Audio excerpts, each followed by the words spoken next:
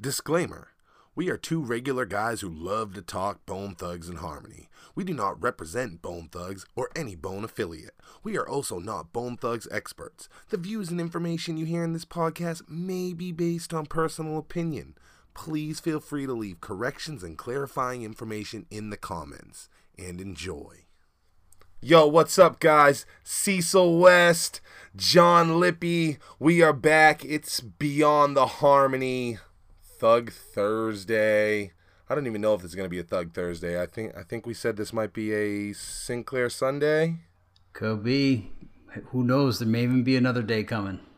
Yeah. Hey, I'm glad we don't know. It gives me a chance to first say what a awesome response from the Bone community. The Bone community can be so, hard on something they hate, which they should be. Bone is a unique thing.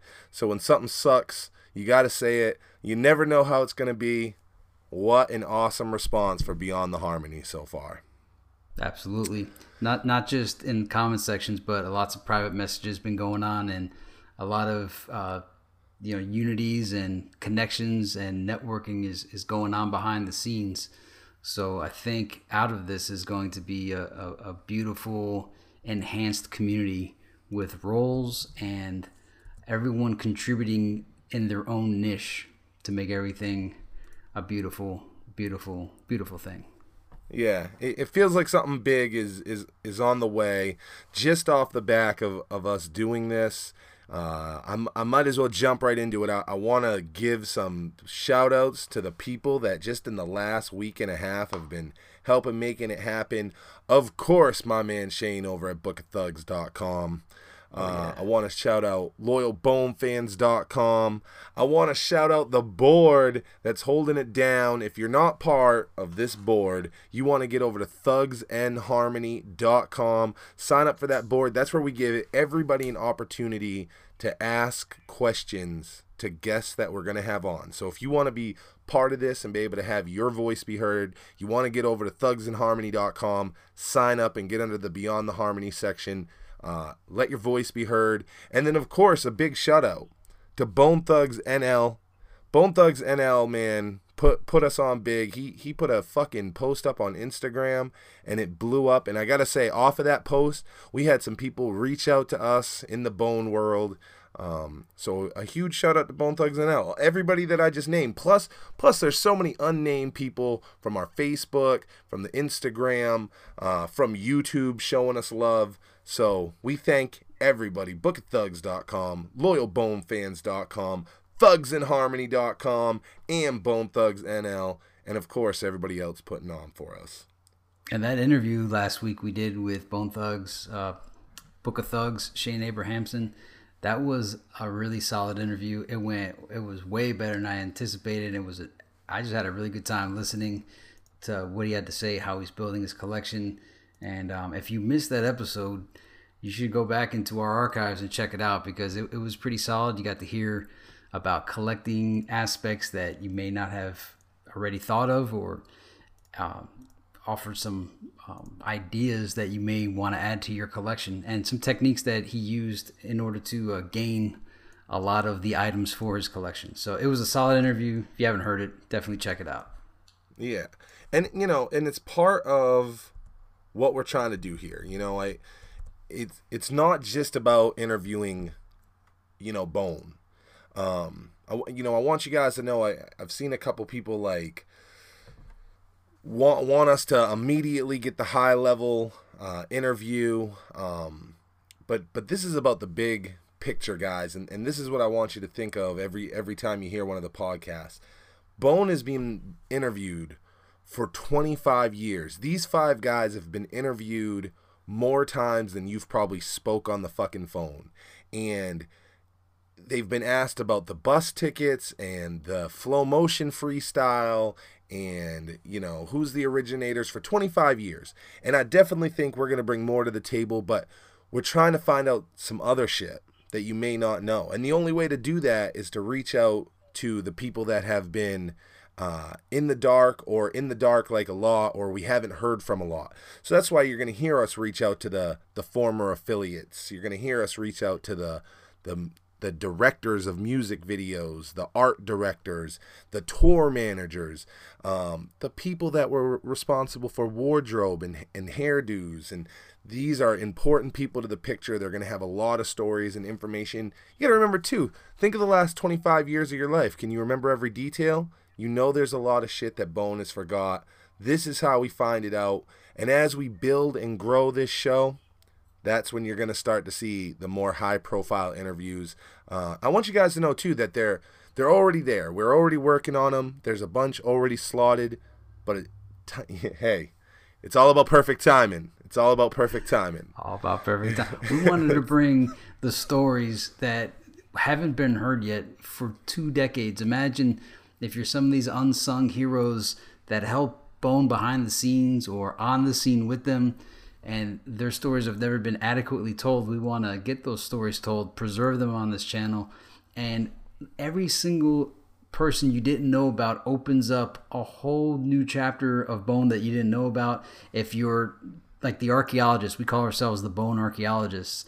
Once you find one clue, it leads to like 3 more, and then the story just blows wide open. In fact, we can't name future guests, but some of the research we were doing this week led us to entirely new things we never even knew about. So along this journey, if you wonder why we have certain people on the shows, it's the stories that we haven't heard to learn things that we never knew, and that information that we never knew leads to new discoveries. So this is a journey of discovery. It's a process, and it's an adventure, and that's what this whole Beyond the Harmony journey is all about. And we want you guys to be part of it. The best way to be part of it right now is to, be active at the Thugs in Harmony board, or be active on our YouTube channel. You can also, our Facebook, any of our social media. We're on Instagram. We're on Twitter. Of course, we're on YouTube. Of course, we're everywhere. And but make sure you're part of thugsinharmony.com. That way, the questions that you're going to have for these interviews, they're up there. And we let thugsinharmony.com know about the interviews before anybody. They know about them about a week before we do them, and that's where we get all the questions. And I promise you, there's some interviews coming up you're gonna want to be part of. So make sure you jump over there. I'll tell you guys too that the way that we're releasing content, it's not always gonna be part 1 and part 2 back to back. We're going to give you guys content that's exciting when it happens. We got interviews that are going to come out, just this week. And, the content will come. But just like I said last week, I promise you're going to hear everything. We're not going to hold anything back from you guys. So we appreciate everybody rocking with us. It's been a great project so far. The support has been outstanding. Make sure you subscribe. Make sure you're getting ready. We got giveaways coming up, and we got some crazy giveaways. Not only planned our monthly giveaway, but we got giveaways planned for 100 subscribers, 500 subscribers, 1,500 subscribers. We want to make sure that what you're putting in to this channel, you got the opportunity to get something back as well. So are we gonna have one at 1,000? I heard 100, 500, and 1,500. Can we throw one in there for when we hit 1,000? So here's the deal. We'll probably do one for 1,000, but the one for 15, and I'm not going to say what it is until we at least hit the 500, but the one for 1,500 is so fucking huge that it's tough to do one at 1,000, but we'll probably do one at 1,000 as well. And these are all in addition to us doing the monthly giveaway. I got more stuff in the mail today for the monthly giveaway. Yep.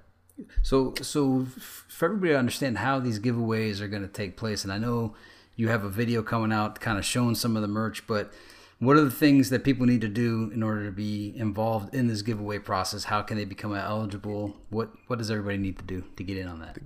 Giveaways are a super easy thing for you to be a part of. The first thing you got to do is be a subscriber. It's only eligible to subscribers of our YouTube channel, so you got to make sure you're subscribed to Beyond the Harmony on our YouTube. After that, you just need to comment. If it's a March giveaway, then just comment on videos in March. If we do 4 videos, it's going to be one of the 4 videos will be selected at random, and then a random comment will also be chosen from that video, and that'll be the winner. So the more comments that you have, the more chances you have to win. The great news is any comment you make on any video will count for the subscriber giveaways. So when we do a subscriber giveaway, for instance, when we do this 500 subscriber giveaway, when we do that one, it's going to be all our videos count. It will be a random video, any one of our videos, and then a random comment from that video. So it's really easy to win. You just got to subscribe and comment. The more comments you got, the better chance you got of winning. I'm about to put the video out. If you guys pay attention to the Facebook will tell you that we had a vote. And the vote was if you wanted to get a sealed, brand new copy of Mo Thugs. It was Felicia and Lazy Bone all lifelong. It was sealed, brand new. Or did you want a used copy, Mo Thugs featuring Bone Thugs, Ghetto Cowboy, the clean edition? You guys voted to take home that clean edition. So that's going to be the March giveaway. So now y'all know how to win. Make sure you're dropping comments on everything in March. But don't forget, every comment on every video counts. Beyond the Harmony. Like I said, we're giving back to you guys. We want you to have an opportunity to make your work on this channel count. And that's why we're doing so many giveaways for you guys. So who do we have today on our show? Like this episode, we have a guest. And yeah. So who is it that we have? Tonight, we are going to be interviewing, and he'll be calling in any minute, Aaron Purnell. Aaron, if you're not familiar with the name, Aaron is part of Creative Highway Design. Creative Highway Design are the guys that are responsible for some huge albums you may remember. Of course, Lazy Bone and Harmony House present The Lost Archives, Volume 1. He did all the artwork for that. He did the promotional videos for that. He also did the artwork for Art of War, World War III, and he did that huge promotional video. If you guys don't know the promo video I'm talking about, the Art of War, World War III promo video is outstanding.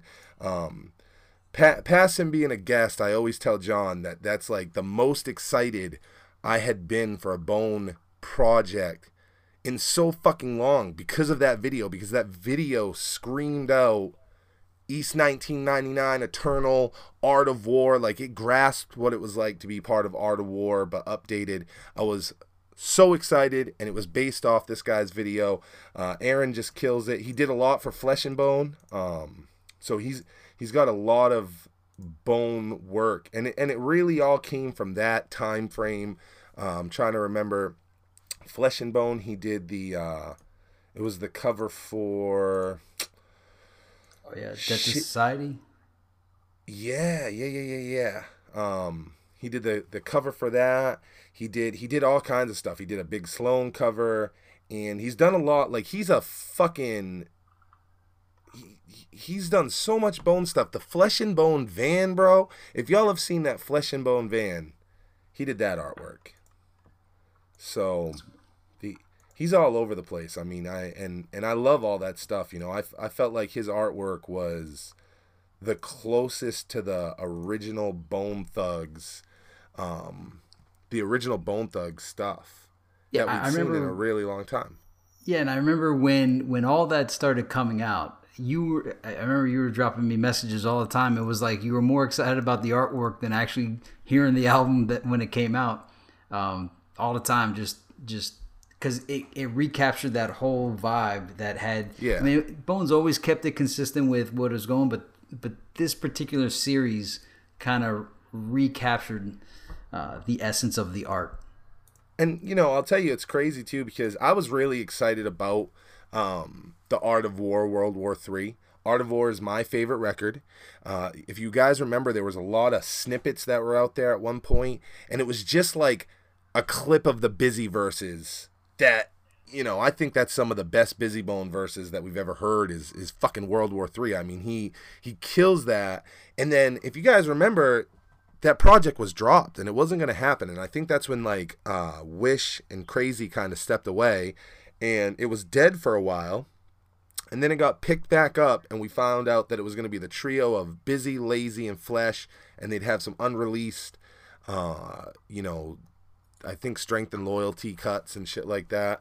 So I was already pretty excited for the record based on those snippets, and then the promo, those promo videos dropped, and I promise you guys, if you haven't at least seen the World War III promo that Aaron did, it's phenomenal.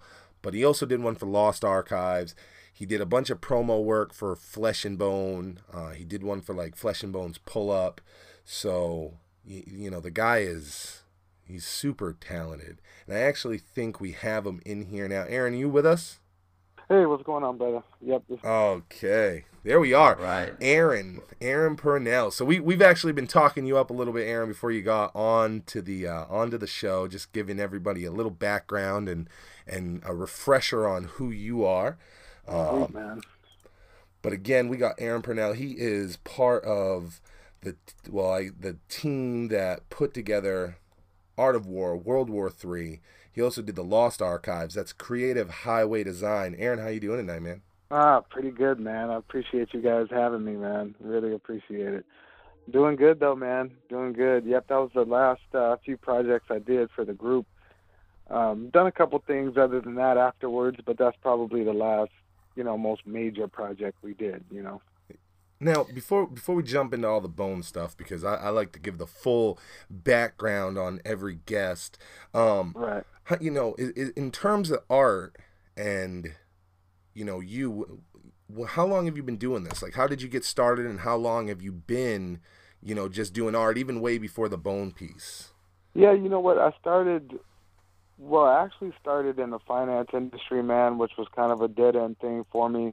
And so I went to school, man. I used to draw and, just do poster stuff on my personal time. And so I decided to go to school to do it full time and actually make a living doing it, man. So I went to one of those program schools. It was like a 3-year bachelor degree program. So I did that. A lot of it was self-taught. I mean, school helped me with structure and, how to do corporate design work and stuff like that. But I would say probably the last almost 10 years I've been doing it. I've been doing it professionally, I'd say the last 5 to 7 years or so. Is it only computers, or can you actually draw as well, or are you mostly what? I can draw a little bit, man. Like if I'm looking at something, I can replicate that. But as far as just thinking stuff up, like tattoo artists and stuff like that, I'm really not the greatest drawer when it comes to that. But I'm real computer savvy, and I like to tinker with the computer, man. And so I definitely put my fair share of hours into it. You know what I mean? That's really good to know, because I always wondered if somebody can become a graphics designer without drawing, like good drawing skills, and knowing that you don't need that gives me hope that someday maybe I could come close to some of these products that you've created. Definitely, man. And just like anything else, I mean, you get what you put into it. You know what I mean? If you're just doing it as a hobby, I mean, that's what your work is going to look like, hobby work and fan art and stuff like that. But, I take it pretty serious, man. Like, it's my passion. So I put a lot of countless hours into this thing, man. And so, I think it shows on some of my final projects and my most recent work. You know what I mean? When I was checking out your page, just digging up information for tonight's interview, did I see pictures of you? Did you teach a class, or were you running some sort of class at one point? Yeah, you know what? I did do a little teaching at the college I went to. I taught a few classes just for like beginning designers and stuff. Man, I really did well in college. That's awesome. It was kind of a good thing I went later on in life, man, and I wasn't the greatest guy in high school, and I just didn't take much of anything serious. But, later on in life, you kind of got your priorities together, and being that it was something that I knew I wanted to do for a living, man, I took it real serious. So I did really, really well in college, and they offered me a chance to teach some classes, which I liked a lot, man. That's probably what I'll end up doing when it's all said and done. That's awesome. Yeah, I think that's great. As far as the work that you do now, I mean, are you working primarily inside of the hip hop industry, or do you just work with a lot of businesses in general? I think I saw like Patron in there. Yeah, I did some work for Patron. I like the entertainment business. It definitely gives me more range to be creative. I do a lot of corporate work as well, though. I try to get my hands in just about anything. You know, I don't ever want there to be something that I can't do or that I don't know how to do. So I try to spread it out a little bit. But mainly, I do work in the entertainment industry, but I freelance corporate work as well. How did you get like your start in like the entertainment business as far as like, hey, I'm an art guy and I specialize in, hip hop covers or promotion or whatever it may be. Right, right. You know, believe it or not, I started off just, just doing fan art, like whether it was Bone Thugs and Harmony or any group that I liked. What I would do is, you kind of follow the artist and see what projects they're working on and they have coming out. And so I would just create either album art, social media ads, or whatever, and I would just create it and post it and tag the artists and whatnot, and it started to pick up a little steam, and you never know who's looking at your work, so that's kind of how I started to build a little bit of a fan base as far as people knowing that I do artwork and digital design and stuff. That's awesome. That's great advice for anybody out there listening that may do artwork that you Yeah. you want to get your work in Bone or anybody's hands. I mean, this is somebody that is created for Bone telling you that this is how they got into it. So, you guys want to look at every opportunity. Exactly, and with this social media thing now, man, you can kind of beat down the doors without leaving your house. Years ago, you really couldn't, show your work to everyone that quick and really make a name for yourself, without the social media and stuff like that. So it really helps a lot, man. That's really a good way to get your name out there and catch the attention of some of the celebrities and hip hop artists or whoever it is that you like working for. And so were you kind of posting your images and graphics on forums, or did you have a website? Like how did you even get the word out, or how did you get known? Was it just enough people seeing it? Yeah, just a lot of people seeing it, and funny story, man. Just Bone Thugs and Harmony was one of the first real celebrity groups I worked with, and I would post my work and like I said, just put it out there for people to see. And I had this guy who's a good buddy of mine now. He wanted me to do an intro. He said he was shooting a video for Flesh and Bone, and he wanted me to do a little intro for it.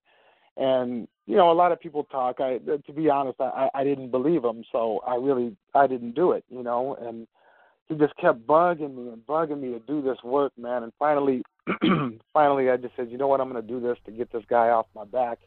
And sure enough, I did it, and Flesh and Bone called my house the next day, man. And so what I did with them is, instead of them actually paying me for work in the beginning, I just told them, let me just come hang out, be at all the events and stuff, and I'll just do the work. And by doing that, you kind of rub elbows with a lot of different folks, and that's kind of what started me, into the hip hop industry and doing work for many other artists. Wow, that's great. That's an awesome story. Again, I hope this is inspiring anybody listening that does this, because this is a grassroots way, that you're hearing that he got into this industry by connecting himself, and instead of taking that financial, he saw the benefit in being able to go and rub elbows. That's huge. Exactly. Showing your face and being present goes a long way, man. A lot of the interaction just through social media is one thing. Everybody says they do this and that on social media, but when you're there in person to present yourself, it goes a lot further than just, sending a random email or, just saying what you do over an email. You know what I mean? Yeah, absolutely. Network. Don't just social network. Actually network with people in the real world. Exactly right. That goes so far, man. And you said that's probably the best move I made. That was the best move I made by, sacrificing the money up front just to be there and be present, man. That was huge for me. And that piece you did for Flesh, did that ever come out, or is it in that set of pictures that you sent Cecil? Yeah, you know what it is. I don't know if you guys ever seen the How I Roll Up video. I think that was Yes. maybe that was like a year or two ago. But right before that video starts, you'll see the intro I did, and that was the one that I did for my buddy. And at the time, like I said, I really wasn't thinking much of it. But you just never know who you're working with, you know. Yeah, it's like the car pulls up and the window drops and it like shoots up the title. That's right. That's the one. Exactly. Yeah. Exactly. It was quite some time ago, man. But I was proud of it at the time, you know. Just a question from the we work with a board, thugsandharmony.com. It's a Bone Thugs message board, and they had a few questions for you out there, so we're going to be asking you some of those. Sweet. Eternal Moving from the thugsandharmony.com board wants to know how long you've been specifically animating and what software you use when you do these animations like the one for Flesh and Bone. Oh, okay. Yeah, motion graphics I've probably been doing maybe about 5 years. Um, that is, it's very time consuming, but the payoff is great, man. I love seeing the final product and seeing it all come together. I use a lot of my stuff. I use Cinema 4D and After Effects, and some Photoshop, depending on what the project is. But for the motion graphic stuff, it's After Effects and Cinema 4D. Wow.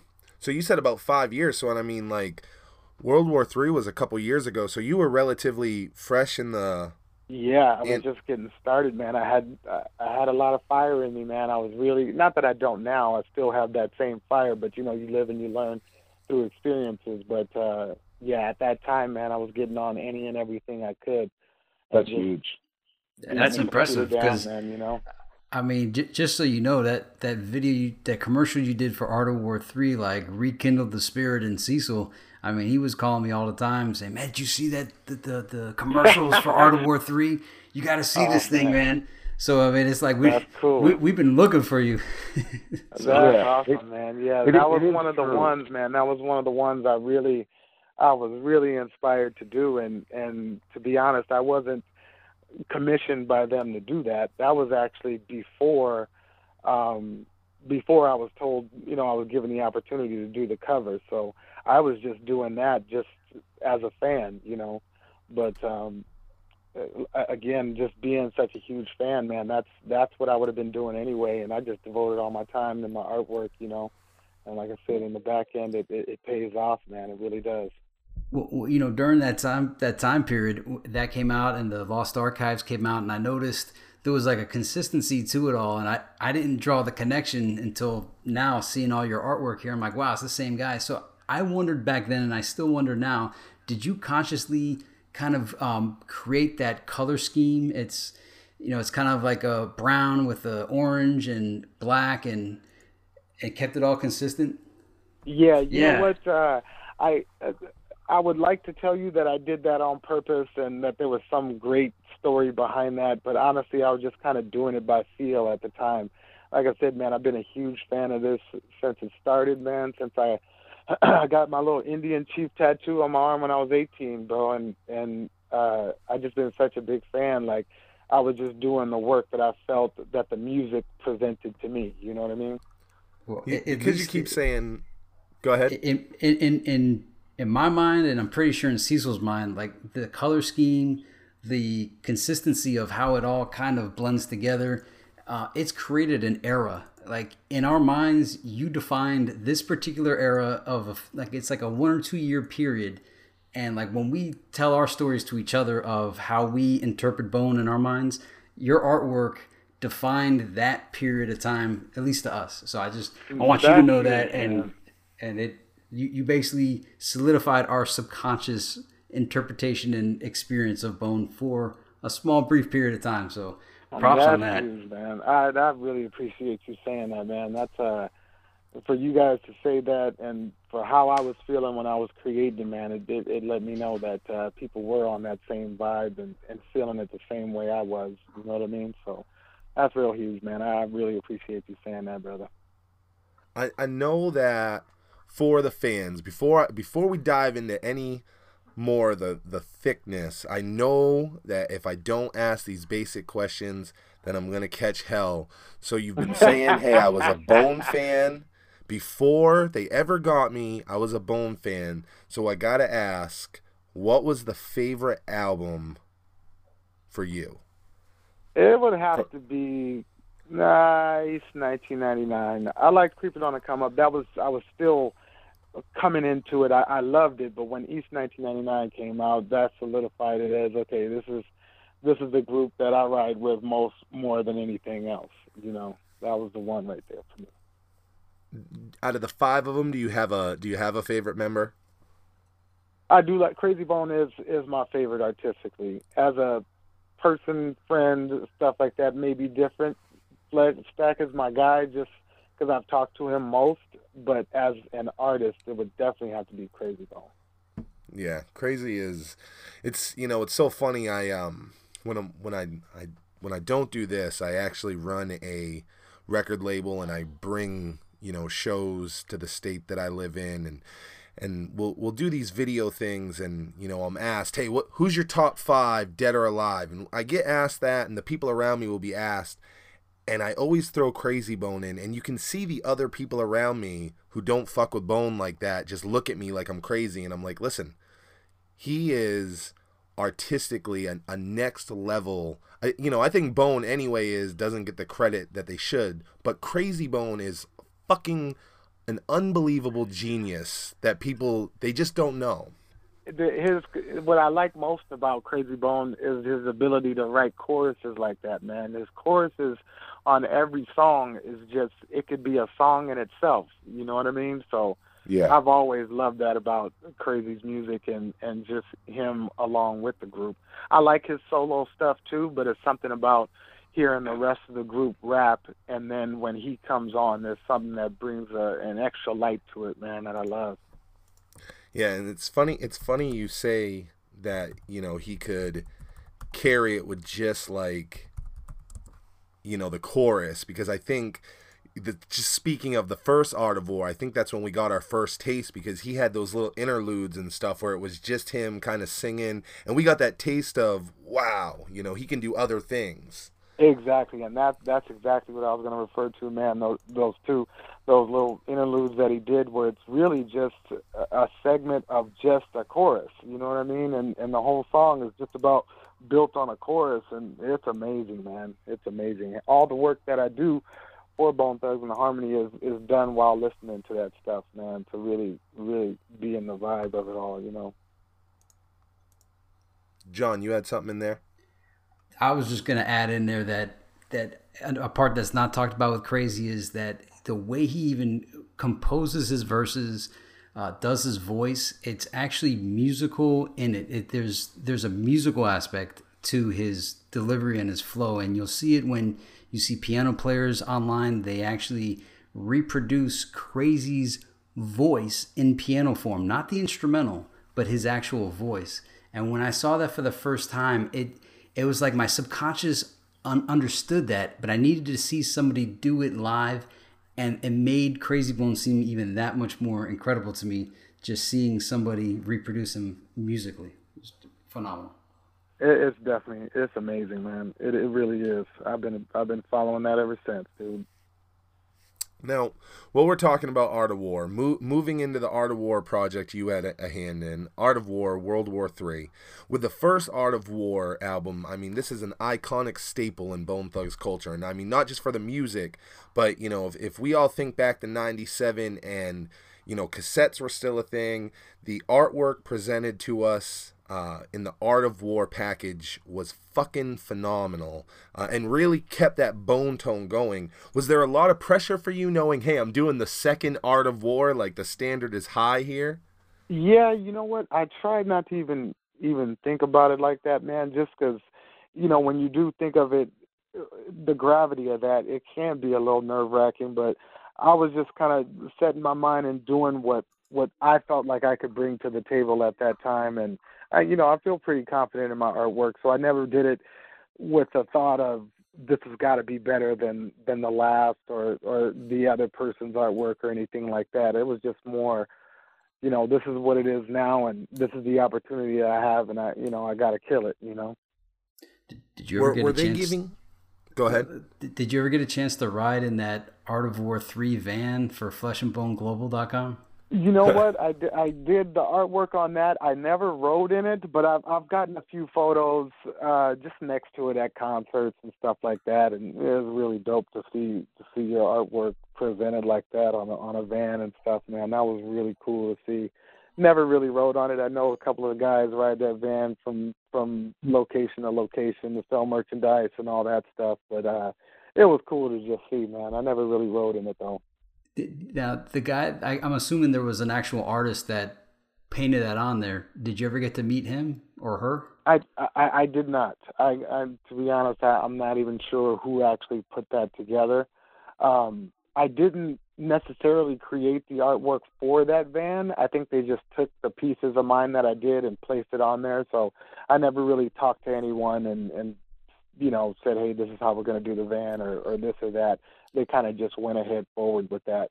But, it was still cool to see my artwork on. They should have actually had you design the whole thing. I'm sure you probably would have next leveled that. Yeah, I would have definitely. Had I known that that's what they were trying to do, I really would have did something special for it. But at the time, I had no idea. I just kind of saw it in front of one of the concerts out here in California, man, and it was really cool. That must have been crazy to be walking up to the concert and looking at this van and go, "Is that the shit I made?" It was great, man. I'm telling you, it was a feeling like no other, man. I think that's the best part of doing artwork is when you see somebody, representing their brand with something that you've created. It's a real fulfilling feeling. You know what I mean? Yeah, and I don't know if this was after the period where people didn't buy CDs anymore, but was there ever a circumstance or an opportunity where you walked into a CD store around the time of the release of Art of War 3 and had the privilege of seeing that actual CD sitting on a shelf somewhere? I did. It was at a Best Buy. I was at a few Best Buys and Targets and stuff. And even to this day, man, whenever I walk in, I usually go try to find that album just to see it sitting on the shelf like that, man. It's really, really cool stuff to see something you did in stores like that. That's awesome. That is. I'm glad you got to see it. Yeah, that's great. Yeah. That's probably one of the best moments for me as a designer. Since then, I've had a few albums in stores, but that was like the first one. That was the one that let me know, okay, you're a legitimate designer. You know what I mean? Yep. Were they giving you a lot of, direction in terms of, hey, this is what we want for the Art of War, or even like Lost Archives? Like, did you receive a lot of direction, or was it, hey, this is the main details, go to work, kid? Yeah, for the Lost Archives, I worked with a guy, and forgive me, I don't remember his name. I think he was a road manager at the time, and we kind of hit it a few times as far as different revisions and trying to get that overall look. I think it took a little longer only because they weren't exactly sure what they wanted to see on that. So I think that one went over a few times before we settled on a final cover for that one. But as far as the Art of War, I didn't really get any direction. They just kind of let me do my thing on that, and it was cool because a lot of that work is the first thing that I designed. I never really had to do any revisions or any changes or anything like that. So that was a real one-hit wonder type of project on that one. Did they give you like logos or any kind of like files to work with to add onto the final? Just the standard logo, the standard Bone Thugs and Harmony logo, but everything else I made myself, you know what I mean? I did get some photographs though as well, just for like the inserts and some of the stuff I used on the inside. But as far as any type of artistic stuff, no, man, I just did that on my own. Well, I guess what I mean is like logo usage. Like I've gotten certifications and there was like all this criteria on how I could display a logo and rules and stuff like that. And I always wondered, like when I was looking at your pieces here, I'm like, okay, well, there's some logos on here that I wondered, even the Bone Thugs and Harmony logo, was there any rules or regulations, how it had to be displayed, where it had to be displayed, the size, You know what? I didn't get a lot of that, to be honest, and I know what you're talking about because I've dealt with that on numerous occasions. But no, I didn't really get, other than just me talking to Stack about how he'd like to see it or what he likes about it, but I didn't really get any pushback as far as, this needs to be so many inches and it's got to be placed, within this realm on the cover or whatnot. I didn't get really any pushback on that one. Like I said, really it was, and I was shocked too. It was pretty much they liked the first thing that I sent to them, so I was happy about that, man. I'm used to doing, quite a few revisions to make the artist happy, and which is not a problem. Ultimately you want the person to be happy about what you're representing them with, but no, man, I didn't get too much pushback on that at all. The Lost Archives, if I remember correctly, that was before the Art of War, right? Yeah, I believe so. Yeah, it was. When I look at, like, I remember, and you sent me like an unreleased, like, one of your starting off original. Yeah. Right. And I remember seeing, like, because the final one has, like, the 5 bones climbing or crawling towards the vault. And I remember seeing ones a little earlier that had, like, a Bone Thug sign, and maybe, like, the word bone or something out on the, so I saw some earlier ones. With that one, with Lost Archives, and the reason I'm asking is there was a lot of pressure, I think, around that Lost Archives. I don't know if you're familiar. There was an original track list that was released, and then at the last minute, the track list was changed. Did you know what was going on with the album, like while it was going on, or did you finish the artwork and then, like, were you done with the artwork way before it came out, or like? You know what? I think it by the time I was done, it was getting ready to come out. But I do the same thing as any fan, man. I look at all the blogs and all that stuff, and I saw a lot of folks saying that this is never going to come out, and this has been in the works for so long, and this and that. So I didn't know what to think at the time. I mean, obviously I knew it was coming out because we were putting it together, but beforehand.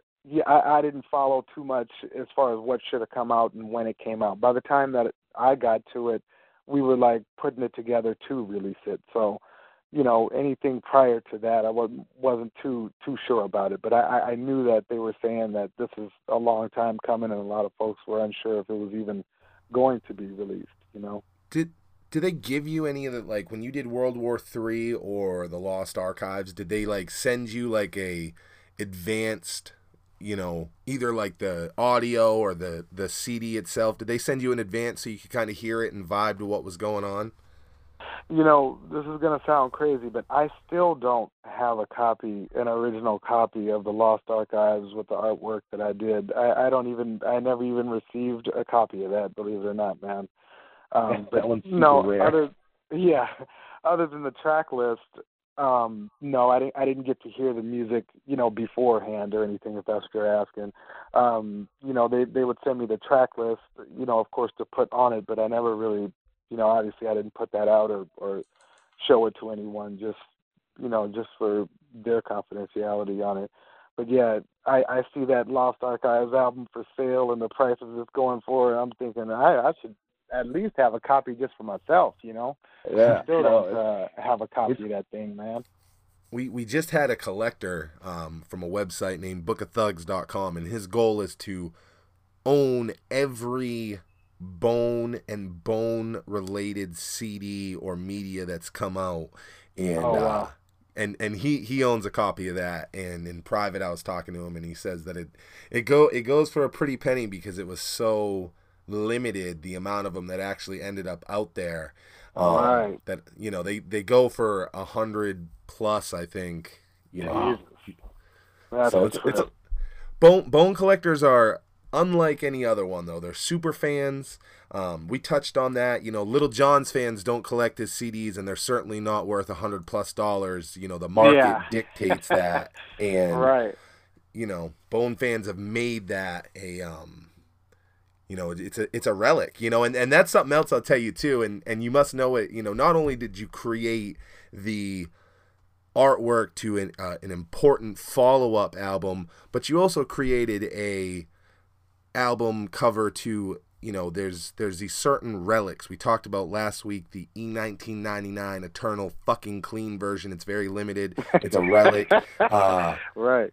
Yours is a relic as well. You know, you know, it's almost like if you haven't really held it in your hands, does it really exist? It's that rare. Yeah, that's cool, man. You know, I never really looked at it like that, and you're right though. I don't even know where I would get that, even if I wanted it. You know what I mean? I wouldn't even know where to find it, other than, like you said, those sites where folks are selling them for who knows how much.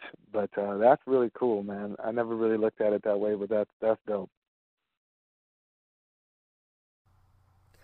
In looking, I got another board question coming up. Okay, AK from the thugsandharmony.com board felt like your promo work was the best that he'd seen in over a decade for Bone, and he wants to know if you felt like the music from Art of War 3 held up to the hype that your video created for the project. You know what? I'll say this. The music was better than I expected it to be. I, just like I'm sure everybody else and all the other fans out there, wanted to hear more of that the original Art of War sound and the East 1999 sound. I did like it. I think when I was creating that promo, that's what I had in mind. I hadn't yet heard the music, but I'm in my head thinking that that's what it's going to be, and I think that's what gave me the inspiration to create that promo. That promo, like I said, feels, in my opinion, more like the 95, 96, 97 vibe of Bone Thugs and Harmony, and I liked it. I did like it. I don't know that. It's hard to say. I guess I'm biased to it because I did it, and I think it's awesome, and that's how I feel about the music. But if we had to compare the two, I'm not sure that there's much that'll compare to that original sound. So are you aware of like the cryptic stuff that was inside of East 1999 Eternal, and like the map and the image that you have to hold in front of a mirror, and then it was like a riddle? Oh, okay. I've never seen it. No, I've never seen it. Never heard of it. Well, okay. Well, it was kind of like a build-up question to ask you if you had hidden any kind of secret messages in any of your album covers, whether it was Lost Archives. No. I didn't put any of that in there. It was funny though, because I've seen a lot of folks saying that kind of stuff in comments to the promo and the stuff I did. But no, I didn't purposely put anything in there that was beyond what you see on the artwork. I wish I did though, knowing that I guess I'm not a super fan like I thought, man. I had no idea about that hidden stuff, because had I known, I'm sure I would have done something like that just for us fans, Are you familiar with the Bone Thugs and Harmony BT&H Resurrection cover? Yes. I know it's the one. It's got them. It's the ground is cracking and there's light coming. Do you know, while we're on the topic of hidden messages, that a long time rumor in the Bone world is that if you look at that cover, you can see that the word Tupac is hidden in the dirt, and that's a sign, that points to everyone's belief that Tupac may not really be dead. Did you know that this Tupac thing may be here? Bone and Tupac are so tied together that it made so much speculation when this came out. I never knew that. You guys are hipping me to a lot of stuff that I was not aware of. I never knew that. Even looking at that cover, I'm gonna have to go have a look at it again, because I wasn't even looking at that when I saw the cover. Anytime I see their covers or any work related stuff like that, I kind of look at it with an eye and think about what I could have done to make it this or that. But I never really looked at it from that angle. I'm gonna have to send that to you. I'll forward that over. Okay, sweet. I'm gonna take a look at it and see if you could find the one too, because later on people found that if you took the cover and put it in Photoshop and then lightened it up, there was like a superimposed picture of, not superimposed, but an actual picture of Tupac blended into the very top, like the top where the border would be. I never saw that originally. Yeah, well, I mean, I don't know if it's true or not. Maybe somebody did that as a joke, but like what Cecil was talking about with the sand, I definitely saw that. But just recently, like last year, someone pointed out like to use like different filters, and then other stuff was revealed. And plus, the album was called Resurrection. So yeah, the Bone fans love this crazy hidden shit. So on any future projects, Aaron, you want to go crazy. The next time I spoke to Stack recently, and we're supposed to start doing some new stuff. So I will keep that in mind, and anything you see from me from this point forward, look for that stuff. I will make sure to put some hidden stuff in there and kind of talk to him about that and see what we can do to make it more than just an image. That actually it leads into when you were saying you had recently spoke to Flesh, Eternal Moving from the thugsandharmony.com board wants to know if you are working with Bone, if there's any Bone related projects you got coming up, and if so, are you allowed to tell us about any of them? Nothing music related so far. Right now, we were just speaking about more of the apparel and some social media advertising and stuff like that. I know he did say, Stack said he had a project in the works. I didn't go over too much detail about that. But as far as on the immediate forefront, just mainly apparel stuff and more gear and hats and social media ads and stuff like that. I was just going to throw in there, if you end up putting anything in these album covers, make sure you run it past Flesh and whoever else that may have a hand in it, because I'm not sure if they're still into that or not. So make sure. Oh yeah, definitely.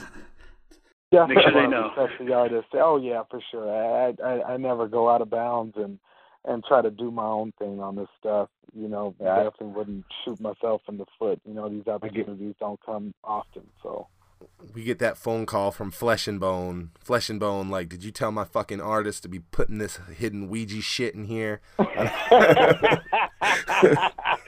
Flesh is definitely not the one to play with. I can tell you that. I can tell you that much. Of all members, that is not the guy you want to rub the wrong way. So you can so tell from his interviews that everything Flesh says he is.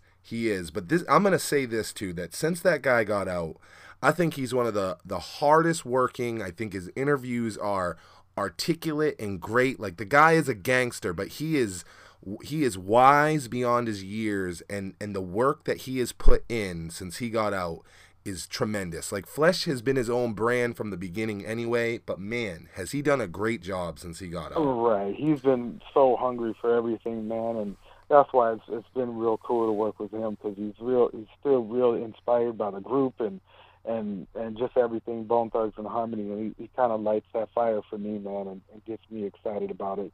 But no doubt, he definitely puts the time in, and he's super inspired and works his ass off with this stuff.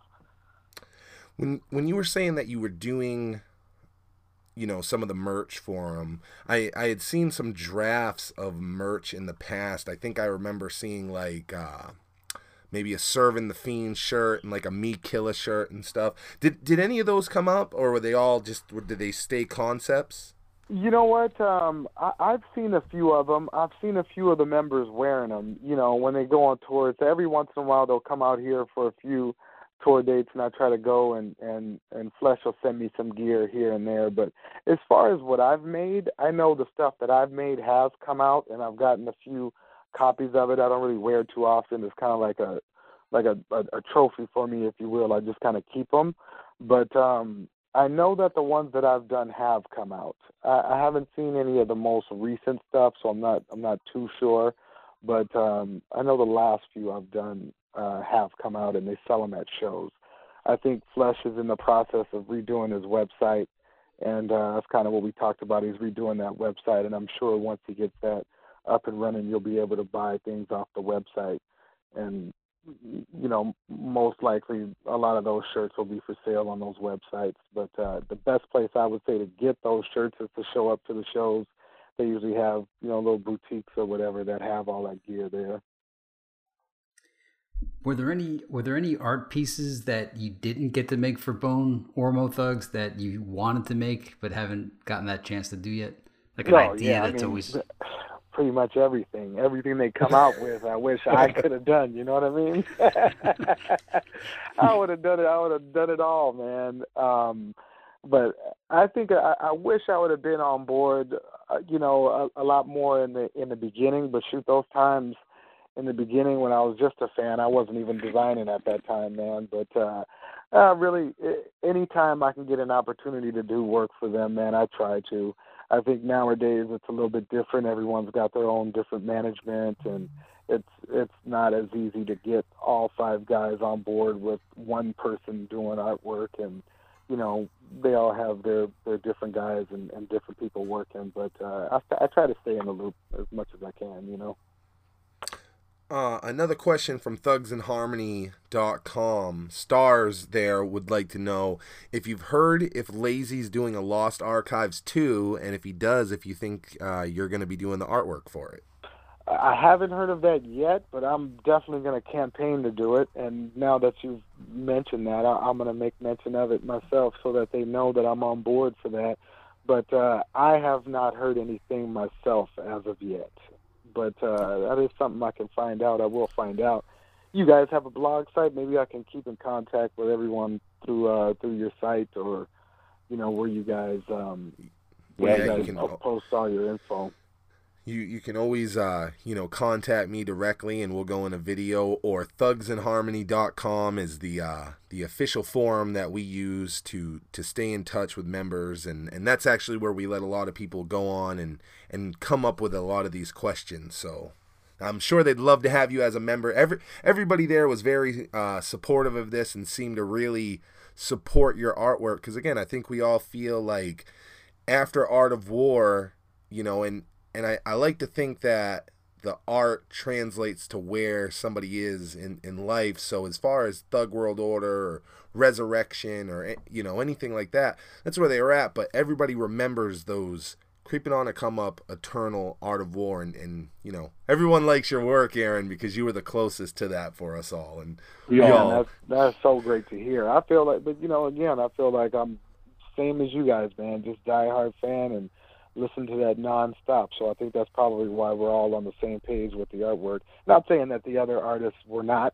I don't know where their inspirations come from, but I know as a diehard fan, and that being the primary source of music for me, I think that's probably why I can relate to the guys that the fans and the guys that you guys are referring to, is just because I was just as diehard as them on it. It must have been the skull imagery that we've been dying to see again. And when we saw that in those commercials, I think that and the boneyard that you had on the Lost Archives and all that. I mean, they took the bone out of bone for a while. I agree, and I agree 1,000%, and that's what I went for too. That gritty, those skulls and just that vibe, man. I don't know what happened along the way, but for some reason that kind of got lost, and I definitely wanted to bring that back to the forefront, the stuff that we envision when we listen to the music, that mysteriousness, and that's where I was coming from when I did the work, And let Lazy know that if he's got a volume 1, he's got to have a volume 2. For the Lost Archives. Yeah, you can't have it's just got to be called Lost Archives. You can't have a volume 1 if that's it. I agree. So we'll have to look into that, man. We'll definitely have to look into it. Now, in addition to Art of War, World War III, which we've just covered a lot, and the Lost Archives, I believe you also did the Flesh and Bone, like Debt to Society single cover. Yeah. What other promo for that?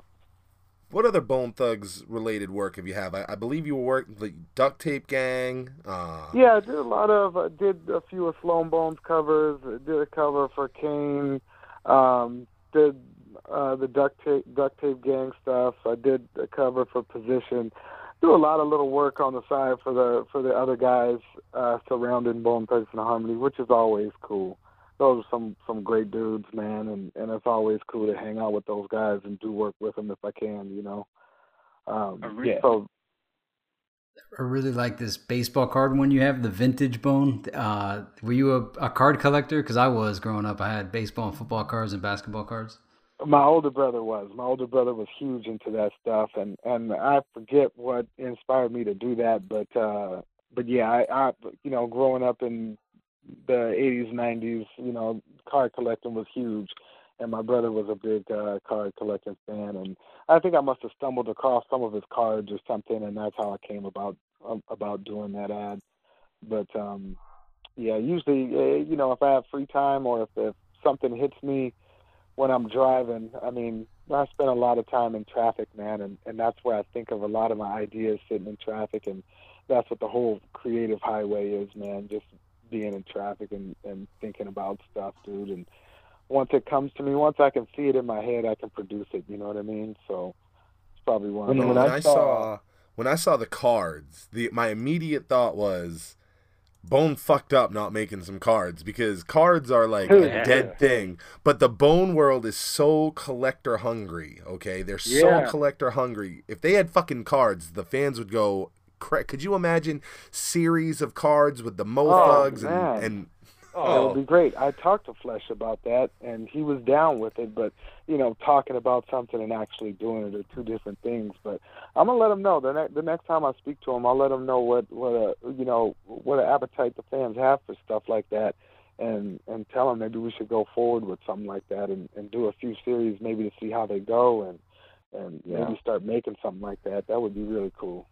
They would love that, and I can just picture like the bringing, because again, collecting is a huge part of Bone Thugs culture, and there's only a few fan groups that have a similar culture like this, and I mean they're iconic groups like Kiss and the Beatles and Elvis. The only one that I can think of in hip hop with a similar collecting gene the way Bone has is Tupac, and as odd as it is, it's Insane Clown Posse. They have super mega fans that will collect a fucking poster on the wall that's ripped into shit if there was only that one at that concert. They want that fucking thing. Right, exactly. I know what you're talking about too. I've seen it, man. I've seen it.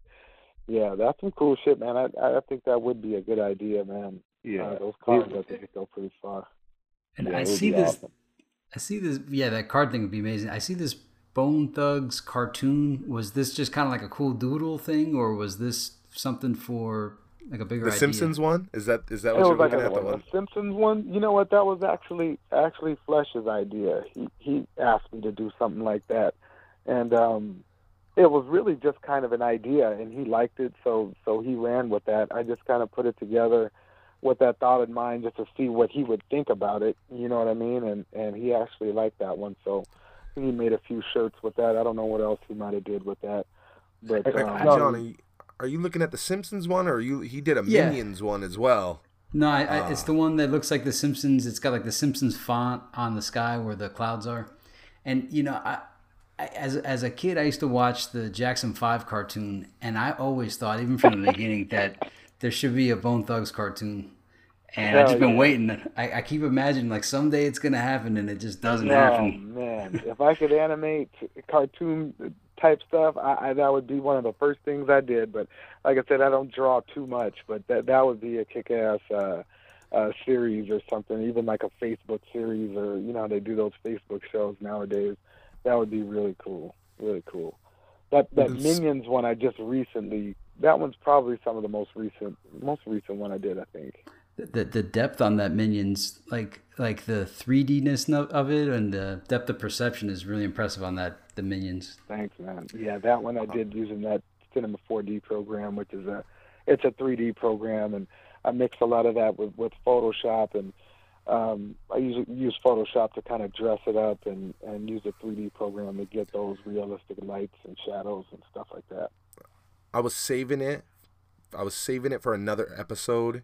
But as long as you're doing the Simpsons and the Minions, something we've talked about is Bone and the Ninja Turtles are one and the fucking same, man. You got to do one. That's a good idea. You got to do one where if you guys have any ideas, man, let me know.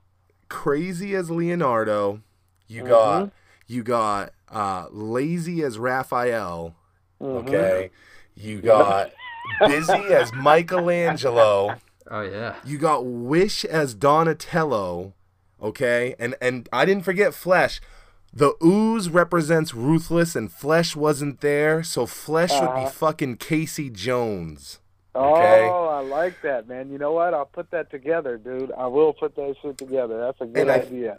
You think of the old TMNT logo, and you can almost see that as BTNH, man. Exactly. That's a great idea, man. I will definitely put something like that together. Yeah. Don't let me forget about that, man. That's dope. I'm seeing this right now in your little art package. I can't believe you're the one that made. Did you did this Busy Seventh Sign like 3D text graphic where Busy's kind of kneeling down? You know how many times I've seen this? I've seen this so many times. This is bananas. That's funny, man. Oh, that's cool, man. That's really cool. Yeah, dude. I don't remember when I did that, but yep, I sure enough did that one, dude. Yeah, wow, that's dope. I'm glad you like that, man. It's a trip to hear you guys say you've seen these images, man. As far as me, I got my little bit of, I don't know, 1,500 little followers on my Instagram, and I see it on there, and that's it. That's about as far as it goes. So to hear you guys say you've seen all these images is real cool. It's crazy because I wonder if the fans know that, because some of these images that John's talking about are iconic on the internet amongst the Bone community, and I wonder if they understand that the same guy making this fan art, because they know that certain images are fan art, is the same fucking guy that's doing these real projects. Right. And see, a lot of those images you guys are talking about are the ones I was telling you that I would just do just as a fan to try to get noticed, you know what I mean? And so that's where a lot of that comes from, you know. That's cool. I had a couple thugsinharmony.com board members want to know if you do take fan requests where you are a fan, and if you'd consider making a promotional video for the E1999 Eternal album, or that like Bone time frame. Yeah, I mean, I would love to do it, man. I try to sneak in stuff for myself. I get, pretty bogged down and busy with just the shit on my plate. That sounds dope. I mean, I would love to do some stuff like that. It's just finding the time to do it, man, and in between trying to make a living off this stuff and what I have time for. It's a real time-consuming thing, so that sounds dope. I'd love to do it. Again, it's hard to put something together without funding and put other stuff aside for, just the fun stuff, but send me any ideas, man, because when I don't have stuff to do, I mean, I do this for fun too, so sometimes I like to just create shit that I like on my free time just to keep that creative process going, so that would be something to think about for sure. I will tell you guys that Aaron is going to be creating the promo video for Beyond the Harmony, and me and Johnny's favorite time frame is that Eternal Art of War creeping on a come-up time. So Aaron is going to be making something very close for you guys soon. Yep, stay tuned for that, man. It'll definitely have that same vibe, so for now, that'll be the closest we'll come to it, and I'll make sure that it's definitely surpasses the last one you guys saw, that Art of War promo. I'll definitely do something super dope. Johnny, I heard you in there. One, for the people listening, this is like what we're trying to do is to keep the celebration of the culture of fun moments. The fact that, Cecil went out and seeked out to find out who did this cover, and then we're hiring you to do something. That's the spirit that we're trying to rekindle, is, keep it in the folklore. Heck yeah, man. Keep that same vibe alive, man, because that's one thing I don't want to see go away, man. I felt like it was on its way, man. It was slowly disappearing into something new, but I definitely wasn't going to let that happen if I had anything to do with it, Now, before we move to wrap up with you, we want to make sure that we cover some other stuff because, Aaron briefly talked on it, but the guy hasn't just done Bone. I know besides Bone, you've worked with DMX. I believe it was the album when he first got out of jail. I know you've worked with Corrupt. You want to talk about that and any other artists that you've worked with that we may know? Yeah, I've done a lot of work for Corrupt. I've done work for Oscar De La Hoya, Wu-Tang Clan, Faith Evans, Teddy Riley, Brother Lynch, Snoop Dogg, Daz. It's been quite a few that I can just think of off the top of my head. But it's been fun, man. Like I said, just as a fan, I'd like to try to get into some of these new artists, but doing a lot of the work from my era of music has been really great to me. And that's kind of what I enjoy most, being that all my memories are based on this music from that time frame. So a lot of the artists I've worked with come from that period of time. But that's just a few, just to name a few. I can't think of everything off the top of my head, but I'm constantly trying to do new stuff and stay relevant. I really like this Flesh and Bone Presents How Many graphic that you made. It's kind of cool. It's like Uni-5, and it's like if you took Uni-5 plus the whole Art of War 3 and combined the two together, it gives you that cover. Oh, sweet, man. That's cool, man. I'm glad you guys dig this stuff. I would have sent you more stuff, but just a little strapped for time, but I definitely need to send. I got to send you guys some of the stuff that never made it and some of the work that nobody's seen. Yeah, we want to hopefully we'll have that before we post up the video. If we do, you guys, I'm gonna include it in the video. So if you're just listening right now, you want to make sure that you randomly check in on the video, because I'm along with any unreleased Bone art he may send us, I'm gonna put up a bunch of the regular work that he's done as well, so you guys can be checking out Aaron and just everything that the guy has done this whole time. It's really incredible. And you got a style. I think that every artist has a style. As I look through your portfolio, you can see that you have a style, and it's weird because I remember seeing Lost Archives and World War III, and I go, the same fucking guy must have done that. And then I saw the DMX album. I see the DMX album as an unrelated thing, and I'm actually with some people at the time that weren't even into Bone, and I go, yo, the guy that made that cover, I think, made the fucking Bone Thug shit. And everybody just looked at me like, what the fuck are you even talking about? I'm like, yo, this guy, I know this guy's shit. This 3D shit is this guy. So, you got a really unique style. Do you shoot to, like, have your own thing? Or, I mean, just like the coloring, did it just kind of work out to this is what I do?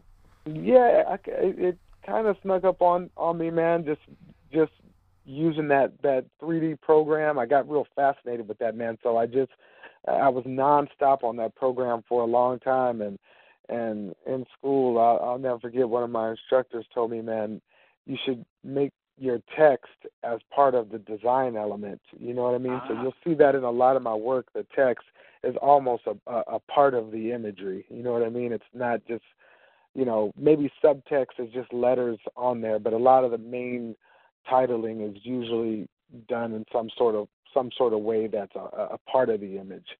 And so I kind of stuck with that, man, and that's kind of the vibe I use. The color scheme, I mean, I've had classes on color theory and stuff like that, but a lot of it just comes to me, man. Usually when I'm doing work, I'll listen to that artist's music and just kind of get that vibe going when I'm just conceptualizing and just looking for reference images and stuff like that.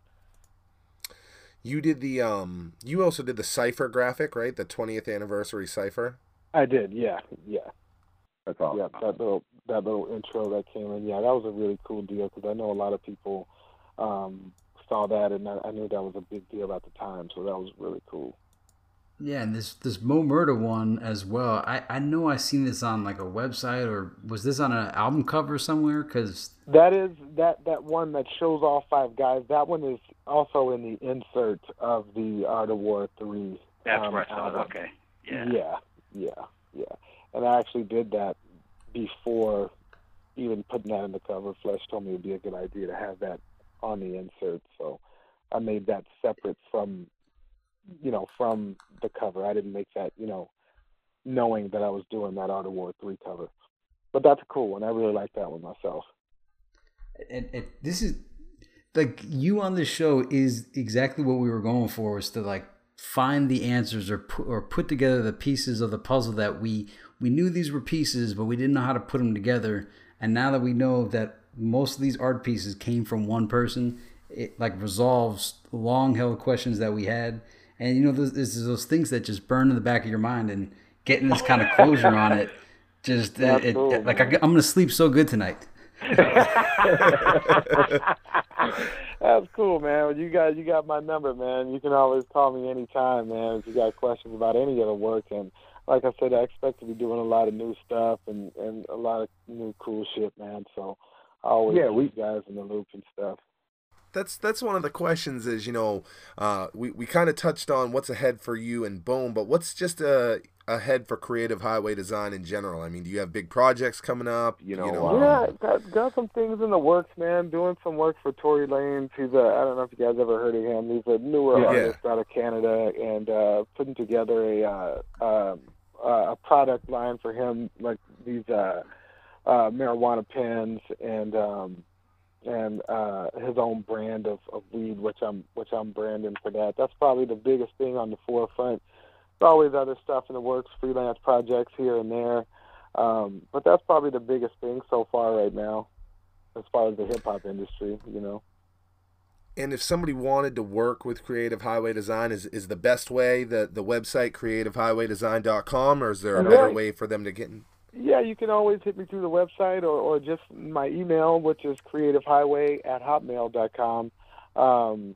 That's probably the best way. Just go direct to my email.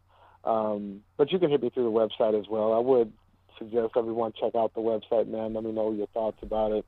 Got a lot of the work that you guys have on that site as well. But there's a lot of cool stuff on there. Yeah, it's a great website, guys. It's got some Bone stuff on there too, so even if you're just interested in seeing some Bone artwork, he's got a lot of his Bone stuff on display. If you've been thinking about getting work, though, Creative Highway Design, they cover everything from logos, the motion graphics we've talked about, but they've also done a lot of package design.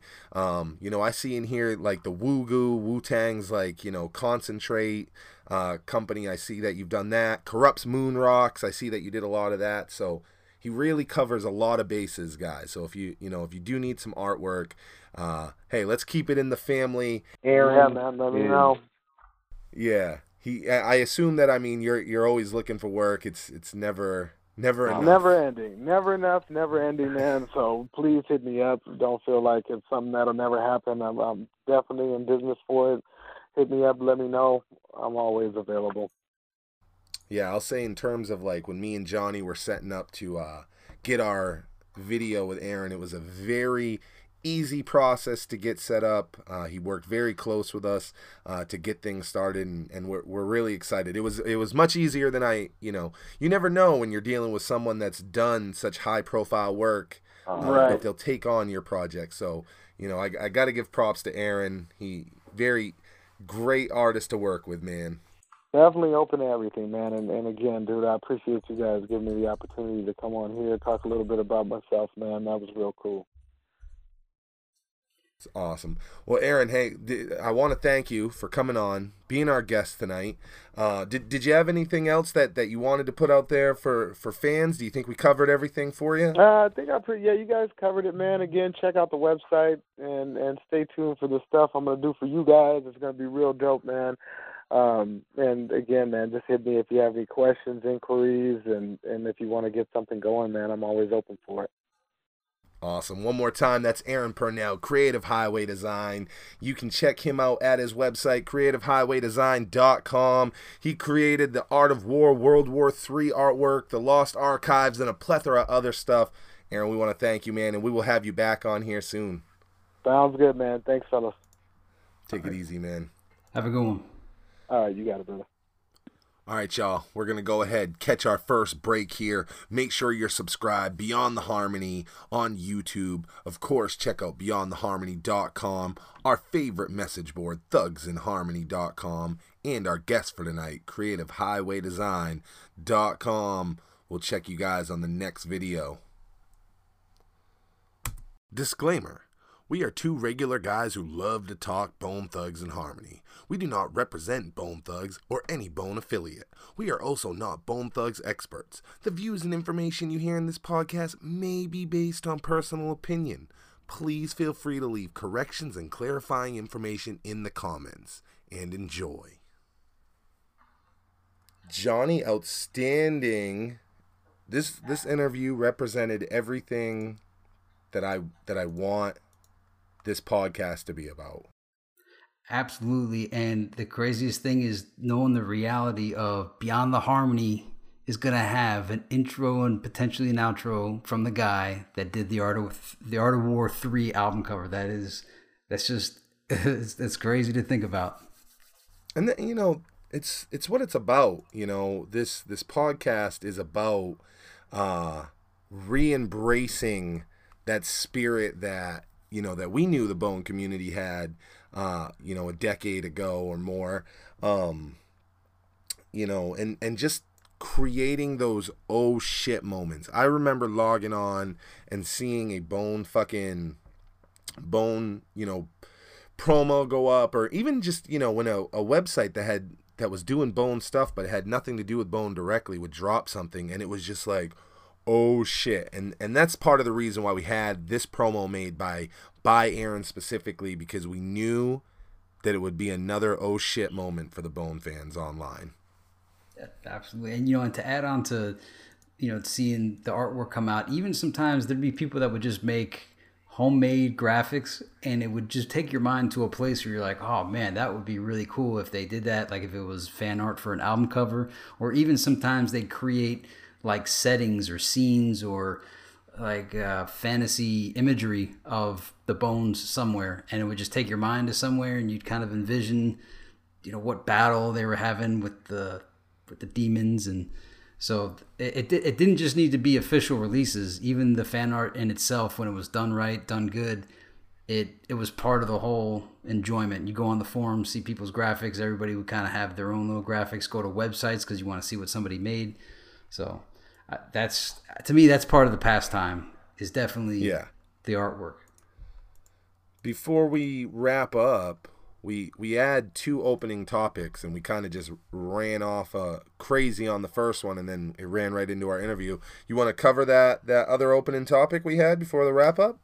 Yeah, absolutely. And I also want to add in too that so far on this show, because like you have the 4 elements of hip hop, we have the elements of Bone, right? And so last week we covered the collecting aspect, and this week we covered the art aspect. And so next, I'm pretty sure the next one we do will be with another part of the elements of Bone. Yeah. But I don't know when this will air, but I do know that in terms of recording, today is February 26, 2008. The 27th, where we're going to be recording an interview with Capone, formerly of the Mo Thugs. He was featured on Mo Thugs 3, The Mothership. And we're going to be doing an interview with him. So we're covering it all for you guys, man. Every bit of it. Yeah, and since we're in the week of, well, I guess last week was Wishbone's birthday, I believe on February 22nd.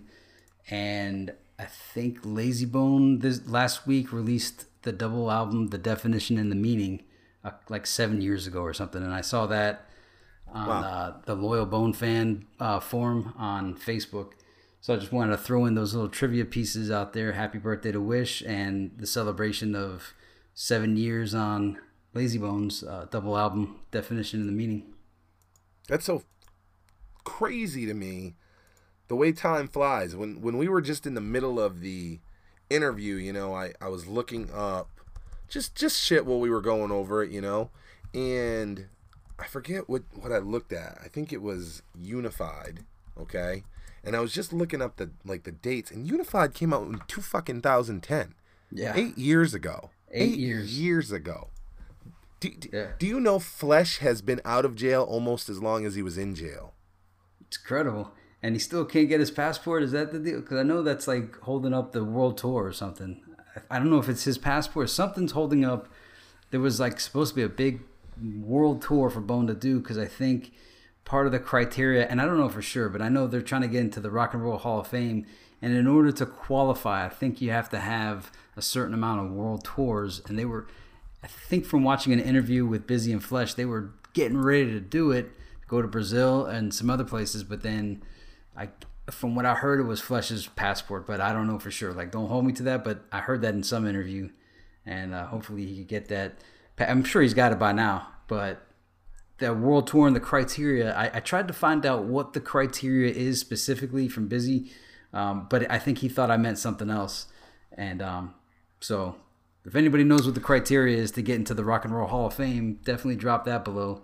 And maybe we could help Bone find a way to achieve all those criteria to get into that Rock and Roll Hall of Fame, because that is quite an honor. You know, we saw Tupac in there. I think Run DMC is in there. Like NWA. You know, NWA. I can't think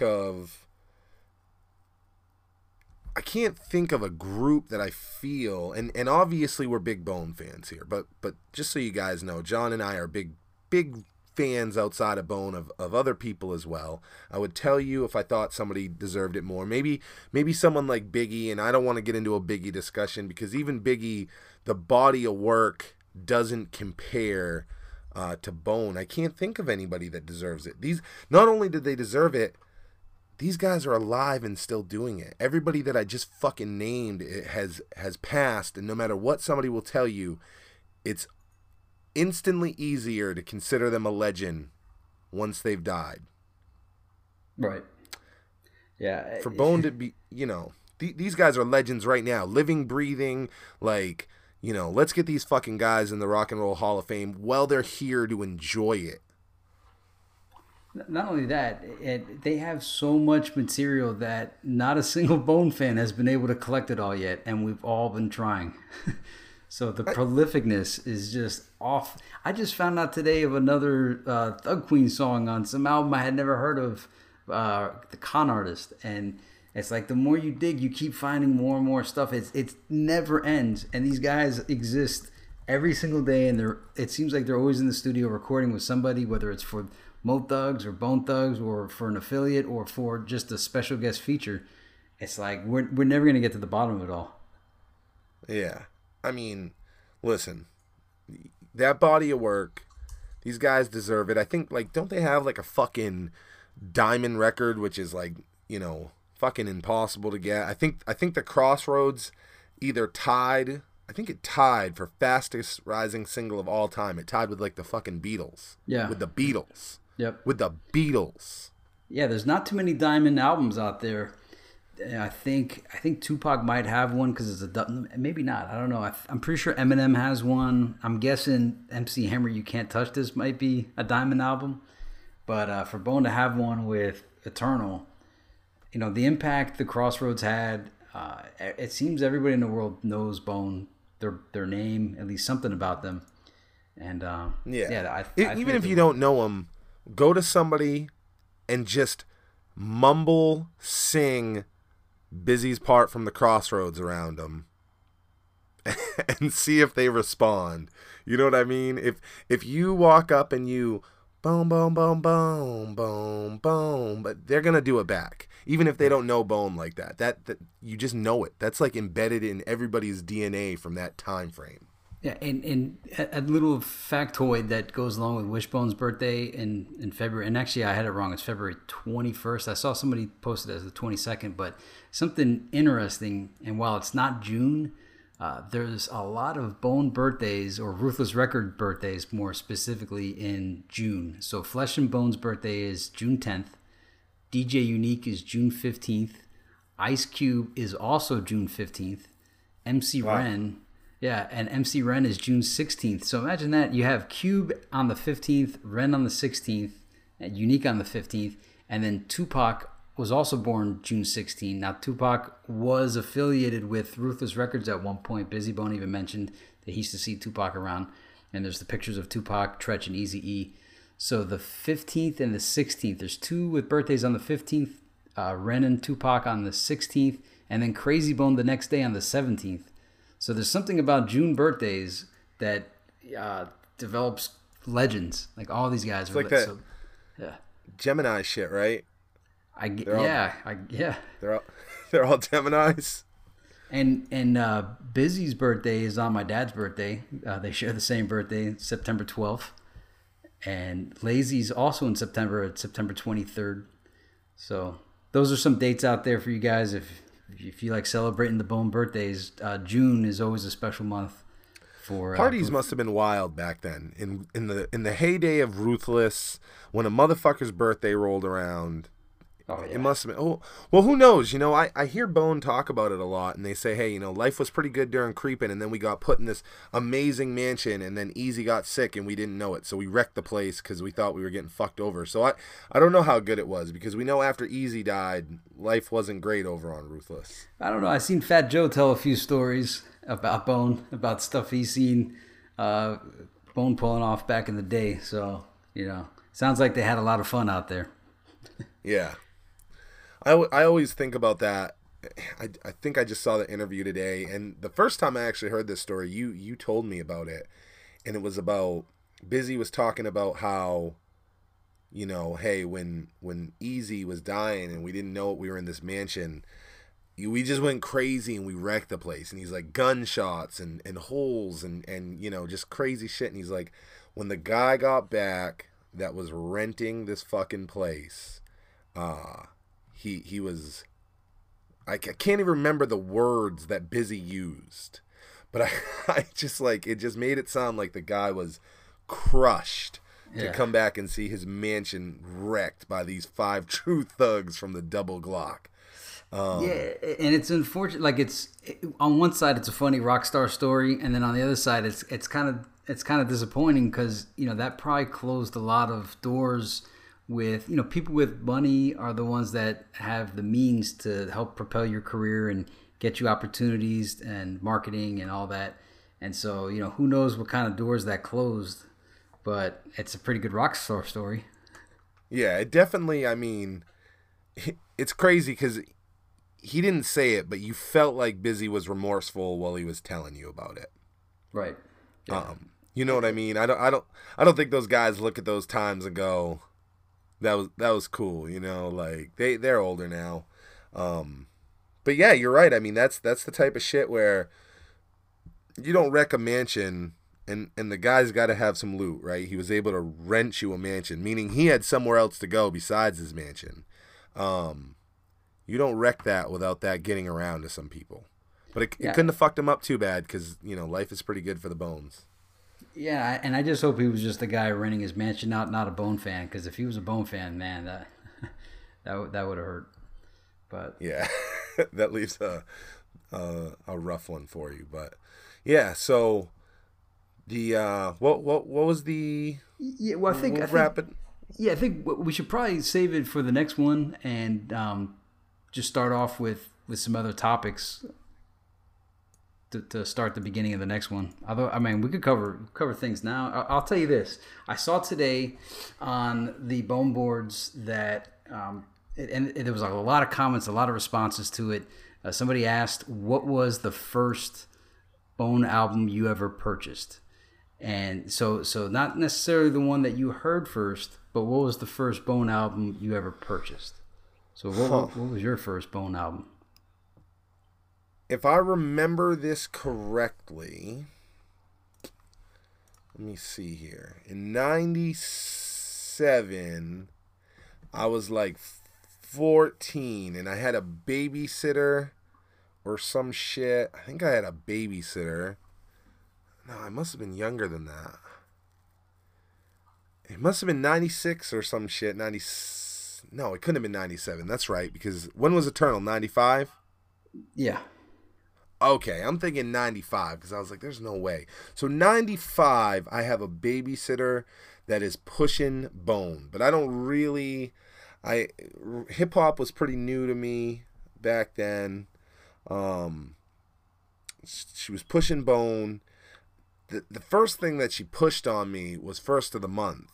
Okay, and I remember her showing me that video like once, and then she didn't come around for a while. And the next time she came around, the Crossroads was a thing. And that was on MTV like every other fucking music video, right? So she was a fan, so she fucking pushed that hard. And that's how I became a fan. And then I think she brought me a copy of Creepin' on a Come Up. I think she had Eternal, but she only had one, and she was keeping it for herself because she was a Crossroads fan. And I think she brought me Creepin' on a Come Up. And then I think the first one that I purchased, like took my own money and purchased, was The Art of War. Wow. Okay. Did you get it on tape or CD? The first time when I got Art of War, I got it on a tape. And let me tell you a fucking funny story about getting it on tape. And this is another reason I love Bone, okay? I can't even remember, maybe I can find it.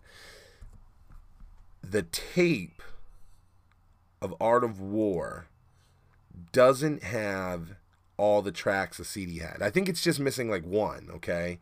I think there's just one that isn't on there, but there's one of the songs. Evil Paradise? Was it Evil Paradise? I think that's on there. I'm What trying to about look right now. Friends? Maybe it was Friends? I'm looking at the cassettes. I know it was something on the second one. Let me just open up the cassettes real quick and I'll compare here. So I'm pretty sure it was on the second disc. And I remember getting the cassettes and I got used to, the songs on the cassette, okay? And I eventually upgrade to CDs.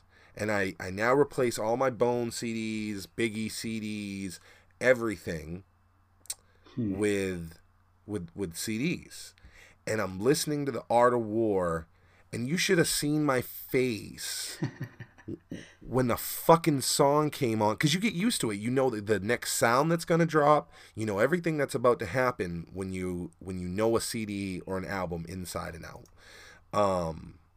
You should have seen my motherfucking face, bro. My face when a song that I hadn't heard started. I was like, what the fuck is this? Wow. And it was such a great moment. And, like we always talk about, the internet wasn't like that in 97. You didn't have a bunch of people on the board like, hey, have you compared the CD and you know that this track's like this? Like, it just happened. And it was such a great surprise as a fan to have that happen. So I think the first shit... Was it Let the Law End? Like, I'm thinking in my mind what it could have been. And, like, if I hadn't heard Let the Law End, that would have blown. Like, I'm trying to, like, relive that glory of getting to trying to imagine not knowing of one of the songs and then hearing it when I finally got the CD. Plus, you're getting to experience it in CD digital quality. So it sounds better already, and you get this extra song. But yeah, that happened to me a few times too. I think with Two Live Crew, because I had the clean versions as a kid, and then growing older, you get your hands on the dirty versions, and there's like twice as many songs. Actually, for most people, you may not know Two Live Crew, but they were a Miami, South Florida based group in the 80s and 90s. Luke, Trick Daddy, but they were later on. Brother Marquise and Fresh Kid Ice. You know that Fresh Kid Ice died either this year or last year. Can't believe it. Yeah, I knew that. I was connected to him on LinkedIn. Like I was like, hey, Fresh Kid Ice. But I'm trying to see. I'm trying to find. I know. I just can't see which track it was. Let's see. This says Evil Paradise. Oh, you know what? There it is. Okay. Cool. The track that they didn't have on the cassette that they had on the CD was Friends. How many of us have them? Yep. So that song just didn't fucking exist to me for I don't even know how long, you guys. It came out in 97. I got it pretty much when it fucking came out. I got it. And who knows when I upgraded to the CD. So this just kind of sat, and then one day, boom, Friends starts, and I'd never heard it before. There's some really good verses on that song, and I mean, like at the time, like I could have done without the chorus only because I'm a little older, so I was a Houdini fan, and Houdini had a song called Friends, and it was the same exact chorus, and I was like, how could you have kind of a jacked hook on an album with a song called All Original, right? So like the chorus part and that kind of stuff, when Puff Daddy used to do it back then, it used to drive me nuts only because the listeners didn't know the originals. Like I think if everybody knew that a lot of things were remakes, I wouldn't have had such a big issue with it. But like I'll Be Missing You with Biggie, a lot of people didn't know where that originally came from. Nas, If I Rule the World, they didn't know that came from Kurtis Blow, who was one of like the original founders of rap. And obviously Houdini, also one of the not quite pioneers, but early on rap groups. So that part used to drive me nuts. But like once I would get past the friends, and hear the verses, I was like, oh yes, especially Crazy's verse, Busy's verse, and Flesh's verse. All three of those. I love how Flesh comes in off of the other verse, and it's a cool song. I just the hook just it made me cringe just from. So I didn't know if Bone knew about Houdini or not, and they must have known because how else would they have that? And then I think Tupac had a song called Friends as well. So yeah, it's okay to borrow. It's just, and I don't mind that Bone did it. It's just when the listeners didn't know, that's the part that used to kill me. I think if I remember correctly, that Friends is it's sampled from like some really old like Motown shit or something like that. Oh, so Houdini was biting too. Yeah, I'm pretty sure that is like. Let's look here. Friends. No, this says Friends contains a sample of Friends as performed by Houdini. So Houdini was first. Houdini, that's 6 minutes of funk. Also, that was a classic beat. Silk the Shocker. You know they sampled a lot though. You know they sampled a lot on there on the Art of War. Yeah. So it's all good. So I mean, that was mine. Like I said, I think the first song I heard was First of the Month. I think the big one that got me on board was The Babysitter Pushing the Crossroads. And then I kind of rewound a little bit because, like I said, she gave me a copy of Creeping on a Come Up, which was a different style. Like I was waiting for like a Crossroads-esque song or even a First of the Month-esque song to drop. And it was fucking Thuggish Ruggish Bone. So I get the complete other side. And again, I don't think I had the whole Eternal disc yet. I didn't get that. You know, I think she eventually gave it to me because I remember getting Eternal before I went and bought Art of War because I had both of those tapes, Creeping on a Come Up and Eternal, and then I went and got that Art of War. So that's my Art of War story. Johnny, I think you were into Bone a little bit before me. What was the first purchase of the Bones? As people know, well, they may not know, but I was an Eazy-E fan first, and I was waiting for. Actually, it was supposed to be called Temporarily Insane or Temporary Insanity.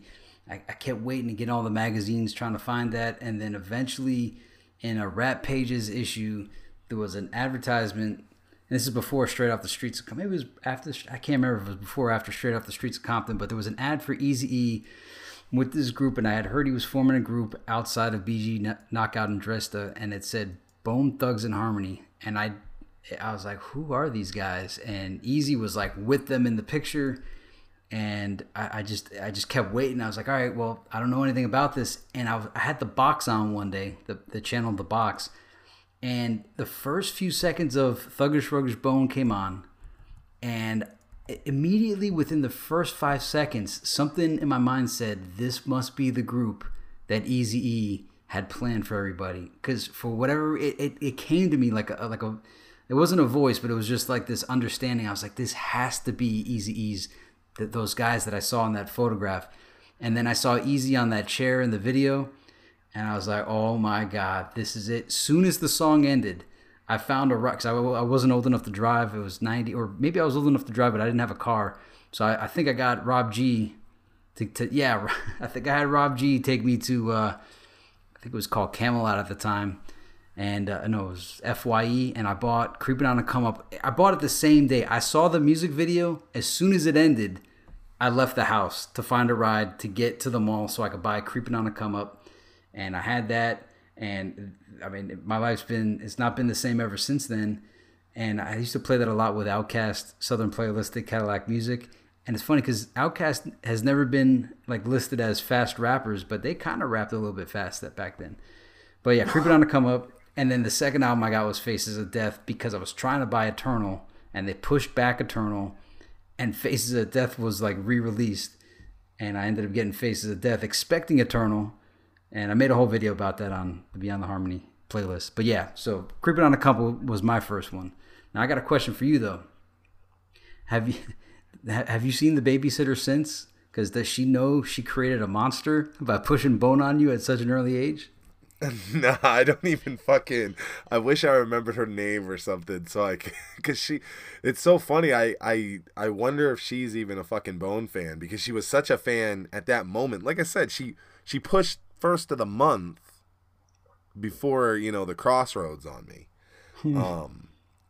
And you don't realize it. You don't realize it while it's happening because, right, what the fuck is Bone? So I didn't realize what she was doing. And then when she brought me Creeping on a Come Up, I'm so young, I don't know that this is their first album or anything like that. So the fact that she had a copy, and then she went away, and then she came back, and it was just like the Crossroads. And that Trey intro, we talked on the Mo Thugs episode, by the way, and I meant to save this for the Mo Thugs follow-up, but I think I'll forget. So we were talking about what led them to put that push behind Trey. And do you realize it had to have been Trey doing the intro to the Crossroads video? Because so many, that thing is iconic, and it's not part of the song. And, dude, that church scene with Trey singing, you ask anybody that, from that time frame, that is the shit, boy. They love that shit right there. Yeah, that's another. I never connected that dot until now. That is a good point. And now it all makes sense. Yeah, now it all makes sense. That makes sense. That had to have been why we put the money behind Trey, because fuck, man, you must have thought they were going to be superstars. That church scene, like, I think people were sad when that wasn't in the album version. Yeah.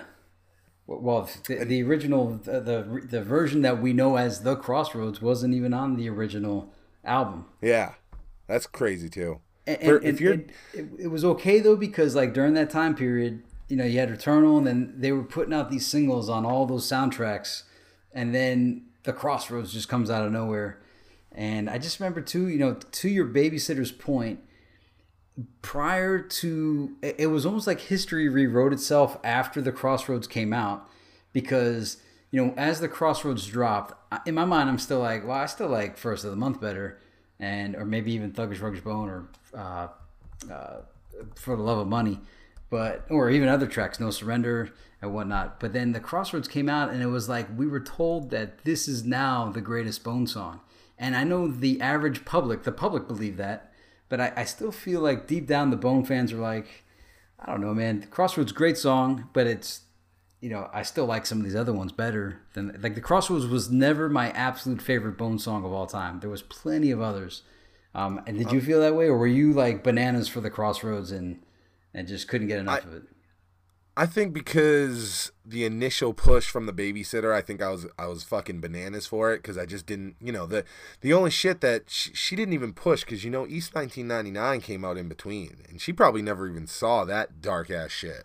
So it's like First of the Month was pushed on me, and then The Crossroads was pushed on me. So I think I was a big fan until I got fucking Creepin', followed by Eternal, and I found out the Thuggish Ruggish, part. And then I think I think I got away from any of the Harmony shit for a while. Like, I think for a little bit, like, I didn't give a fuck about the Harmony shit. I remember when the Art of War dropped, like, just like the first bunch of songs out the gate, I was just like, fuck yeah. I always push the intros.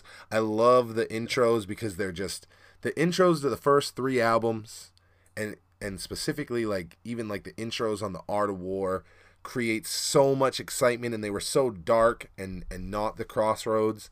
And I don't know how you feel now. I have no problem admitting this. I don't give a fuck how much shit I take for this.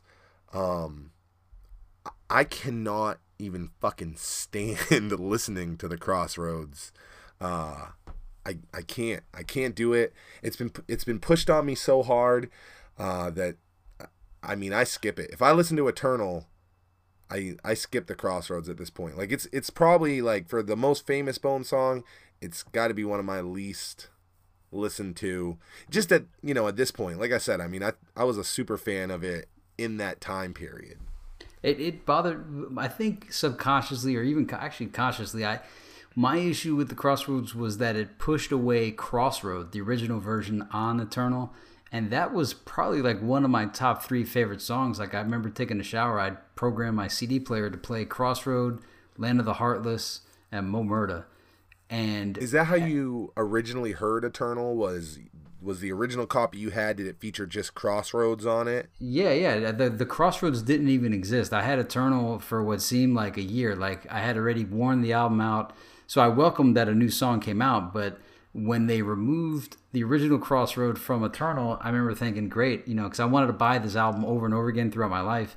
I was like, great, now I'm gonna have to go fishing to find the versions that had the original Crossroad. And so, like, I always was kind of mad at the Crossroad. I was mad at, well, really what it was when they started reprinting the album, they would only put the Crossroads on it, and they wouldn't put Crossroads. So it replaced Crossroad with the Crossroads. And I'm thinking, man, that's one of my favorite songs on the album, and now it's gone because of this mega hit. So, like, I always had, like, a grudge against the Crossroads, but at the same time, I was thrilled that it made Bone mega famous. I mean, they were kind of famous with Thuggish Ruggish Bone, For the Love of Money. East 1999 really wasn't famous, the song. And obviously First of the Month was a fairly significant hit, but the Crossroads brought them to, like, this status that I had never imagined Bone to ever get to. And they got to do the Grammys on those horses and whatnot. But losing, living on the original Crossroad and losing it, and that was like one of my favorite songs of all time at that period of time. So imagine losing one of your favorite songs of all time with this other version, and it's a completely different feel. Like, the original Crossroads, kind of gloomy and dark. The Crossroads, even though it's a dark subject matter, it has like this happy feel to it. So, it's so wild because the way you describe it versus, again, I got Eternal, and by the time she gave me Eternal, because I think what she did was she gave me gave me Creeping On a Come Up, and then she rode the wheels off Eternal, and then when she was like done with it, it was like, yeah, you can have this. She, had the version with The Crossroads, the Mo Thugs remix, DJ Unique's Mo Thug remix. So I didn't hear Crossroads, I don't think, until much later. I do know that they eventually started to print a version that had both on it. I think Crossroads was still in its number 8 spot, and then The Crossroads was then featured as like track 18. But that was a later thing. So you are right, they phased it out and switched it. Which, I wouldn't have done that. I would have done the double version. Everybody likes, a remix. What a significant change, though. If you're DJ Unique, like, how were you listening to Crossroad and you were like, what I think is hidden inside of this? Like, just a completely different... It's a completely different song. It defines what it is to be a fucking remix. It's hilarious looking back. Like, I'm reminiscing right now of the time period. If only I knew. That was the birth of the collecting. Because I remember where I was. I was in Circuit City when Circuit City was still a franchise. And I remember seeing I think that version that you said did exist, where it had Crossroad and The Crossroads. And I saw it on the shelf and I thought, man, I was like, man, how many times am I going to have to buy Eternal? And I was gonna buy it. I didn't buy it because I would have held on to that one forever, especially after all the different versioning came out. But that's where the collecting began. And not only that, at that time period, there was all those singles. Like, I had For the Love of Money single. I never had the Thuggish Ruggish Bone single, only because it was never available at any of the record stores in my neighborhood. But For the Love of Money was, The Crossroads was. There was a Ray J single with, there was a Bone, I think it was Days of Our Lives was on the back of that one. And I think if Bone was on the front cover, I would have bought it, but it was Ray J, and I didn't want to have a picture of Ray J in my house all the time. So it's a weird, that's a weird single. I own it. Bone is on it, but they're like in a small circle, like in the bottom corner or some shit. So it's like a big Ray J single, and it says like Ray J and all his shit, and then there's like a small circle with Bone on it, and it's like also featuring Days of Our Lives. Yeah, and it sounds like kind of weird to say now, but like at the time period, R&B wasn't like, R. Kelly hadn't made things cool yet, right? So if you had R&B in your collection, it was kind of like, yo, what's wrong with you, man?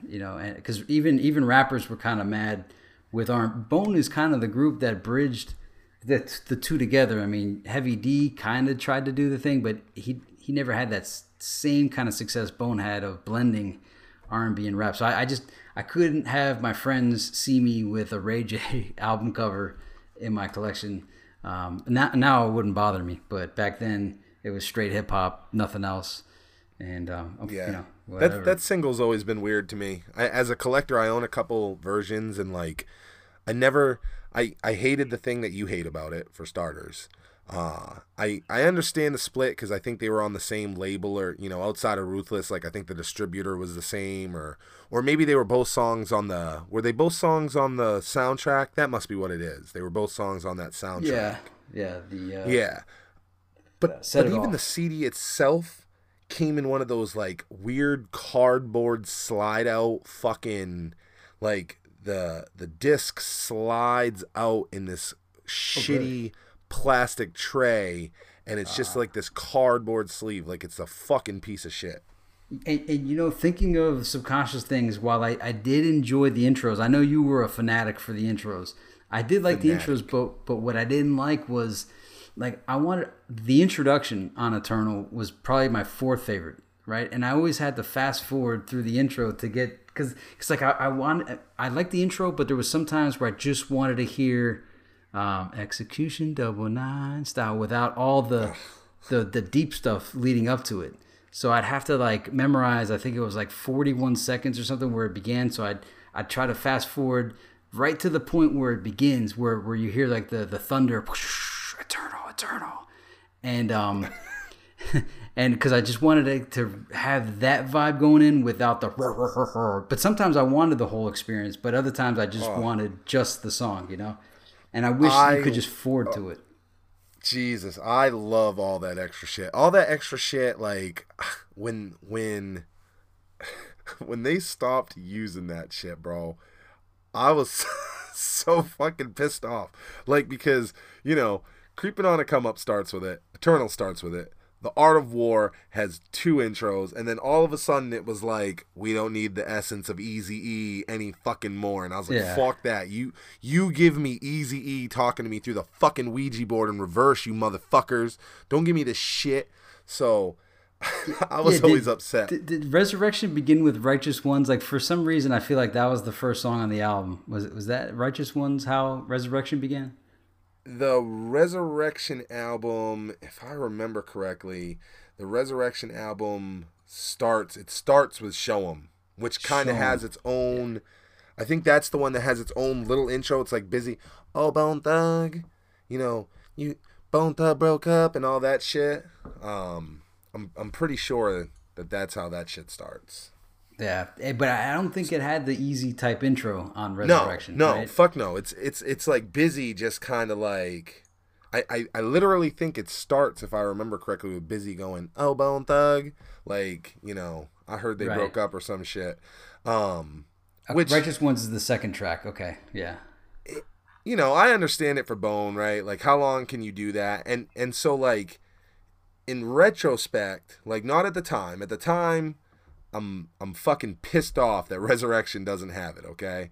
But it's the year 2000. They've done it a lot. It makes sense, okay? And I wasn't mad. I wasn't mad when Thug World Order didn't have it. I wasn't mad when the fucking Thug Stories didn't have it. I really wasn't mad when Strength and Loyalty didn't have it. It made sense.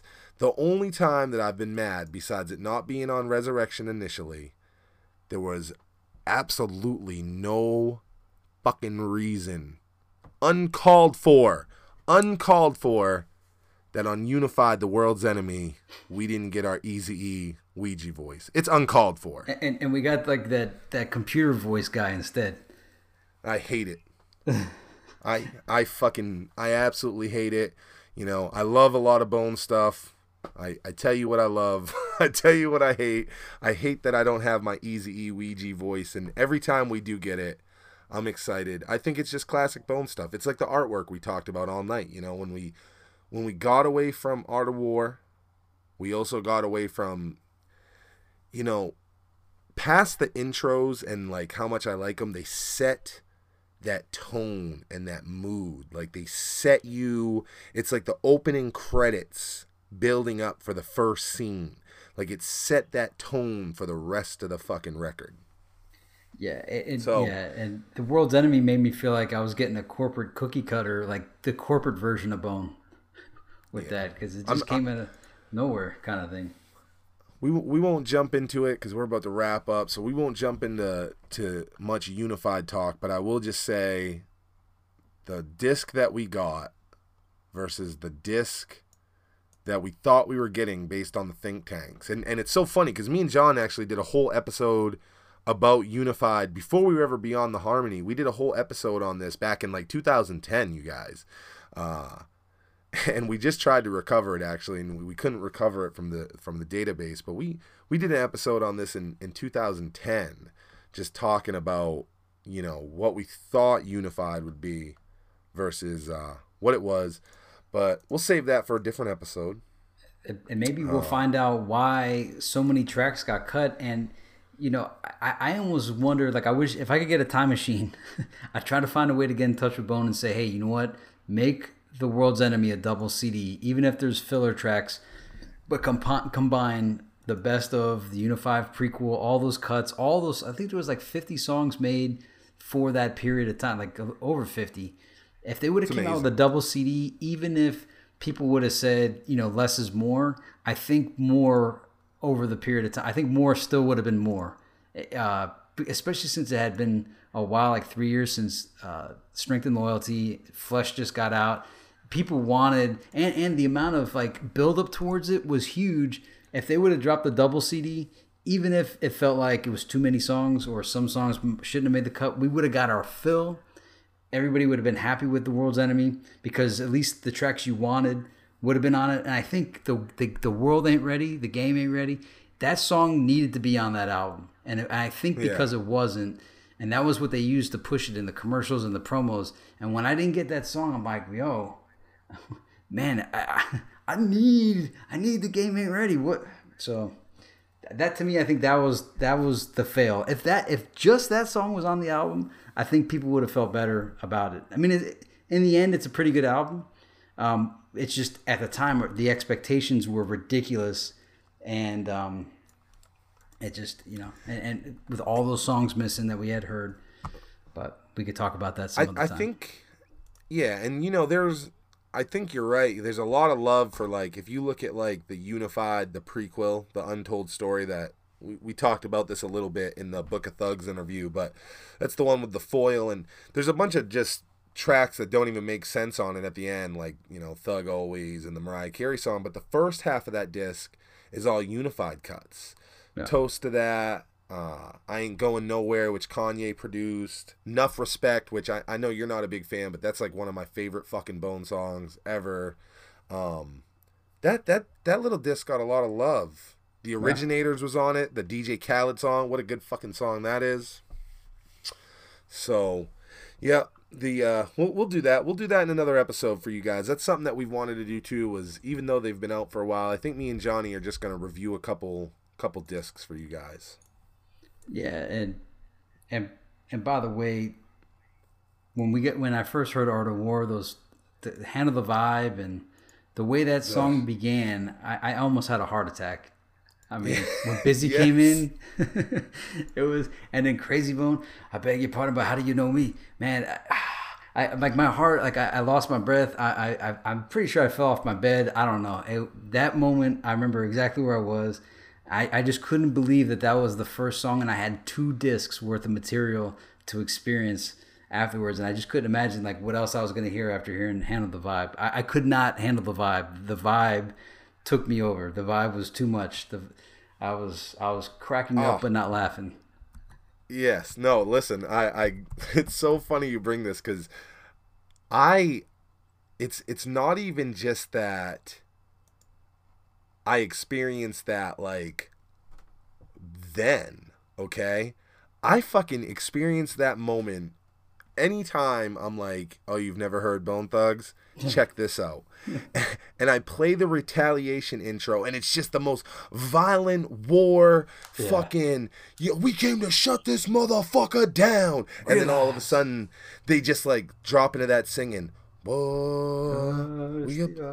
And And I'm just like, every time I look at motherfuckers, because they start doing that, buck, bitches. And right before they start singing, I'm like, time to sing for no reason. And every person looks at me like I'm crazy. And they start singing. And DJ Unique did such a great job because all the tracks, pre-mixtape, all the tracks flow together so nicely. And this is before DJs were doing this with the mixtape. They flow together and you just have that sound of the wind and shit. And it brings you right into Handle the Vibe. And when that first beat drops, it'll probably never be like the first time, but I, you know, my girl isn't into Bone like this, and I just made her go through the Art of War CD, and I was so excited for her to be hearing this shit, and of course I'm giving her commentary the whole time, and you know that Handle the Vibe beat drops, and it's just like, you go insane, bro. You go in fucking insane. Like to start the album with that. I remember as you hear it, you're just like, if this is the first song and it's 2 fucking discs, this is 2 discs and this is the first fucking song.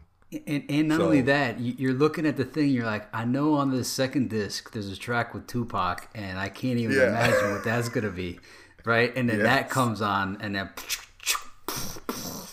like that beat, it's been imitated so many times now, but that beat for Thug Love was mind-blowing. I mean, it was everything at the time. And I'm going to tell you, too, and this is back to where I'm giving the fucking intro some love. Disc 2 starts with that intro that's kind of like computery sounding, and they're just repeating the word like Mo Thug over and over. Mo Thug, Mo Thug, Mo Thug. And it creates such a, like, you're like, oh, what's going on? You know, like, I mean, it's hard. DJ Unique did a great job, and it blends into Thug Love so good, bro. Like, because Thug Love's track 2, you know, so it's the first song on that second disc, and that little intro, it builds it. It makes it. It sets you up. Yeah, and I used to, when I used to play Thug Love, I always made sure to start it with the intro. Like, I didn't just skip straight to Thug Love. I'd, for the most part, build up to it with that intro, because that one did blend very good. And then, you know, a side thing I'm seeing right now is on this Unified prequel, there's it says that Thug Always was mislabeled and it was We Workin'. And when I heard that song, that's when, and I know you I guess met Steve Lobel a while back, but that particular song, We Workin' by Bone, is what put Steve Lobel on my radar for whatever reason, because that was like his slogan, We Workin'. And when I heard Bone made that song, full steam, full surface, we workin', I was like, oh man, Steve Lobel's got a theme song by Bone. And that's like, and ever since then I've been like a Steve Lobel like fan, you know, watching how he worked, and he built a really cool empire, and then seeing like anytime he works with Bone, it's always a quality product that comes out. So that particular song though is what put Lobel on the map to me. I know you knew of him way back, but I never even paid attention to these kind of things until that song. And that song, if he meant for that song to be the song that introduced him to people that didn't know, it worked. Because ever since then, I was able to connect him. It's funny, I met Steve in 2000 and I think 1. Okay, I met Steve in 2001 in California, and I was out there with a rapper named Wong G, W-O-N-G, and if you guys know, Lazy Bone has a track with Wong G, and so I'm out there with him, and I'm out there with the Outlaws. Okay, so this is 2002, so you know Tupac's out of the picture obviously, but I'm out there with Wong G and the Outlaws, and fucking Steve Lobel, man, is with the fucking Outlaws. Like, this guy's everywhere, and just you can tell, man, that the guys, and when I say the guys, I'm talking about Bone, I'm talking about the Outlaws at the time, the fucking rappers that are with him trust this guy. And you'll hear motherfuckers like Bone co-sign Steve. that you can trust him. And it's obvious. He's been with Bone for fucking 20, plus years. You can't trust many people. Steve LaBelle is bringing what's best for the artist to the forefront, and I think you got to give the guy a lot of credit when it comes to Bone. I think he's held Bone together for a long time. At the times where it was rocky and it could have fallen apart, I think it was Steve keeping it straight. I also think that it was Steve that made sure that these guys got the best deals and didn't get taken advantage of again the way they did at Ruthless. So shout out Steve LaBelle. And not only that interview that Steve LaBelle did with Busy Bone on that big, gigantic, like maroon velvet couch or whatever it was, like that, the way he conducted that interview helped me become a better interviewer, and just the way he crafted his questions and everything. I think that that's one of my top 10 favorite Bone interviews, that one. And then he also did like a promo tour with Crazy Bone leading up to, I think it was Chasing the Devil. And they were telling a lot of their stories of back when they worked on Thug Mentality, 1999.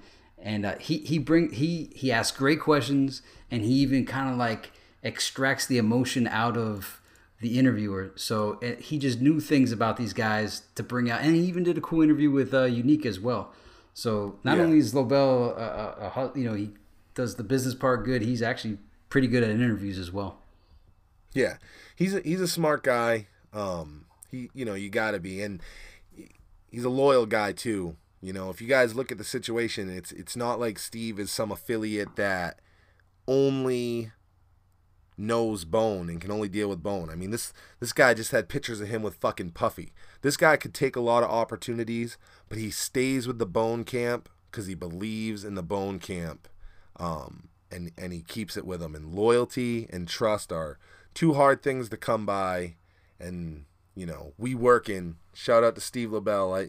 I hope we have Steve on here. He seems like a really good dude. I think we will someday. I think he'll be down to do this. So.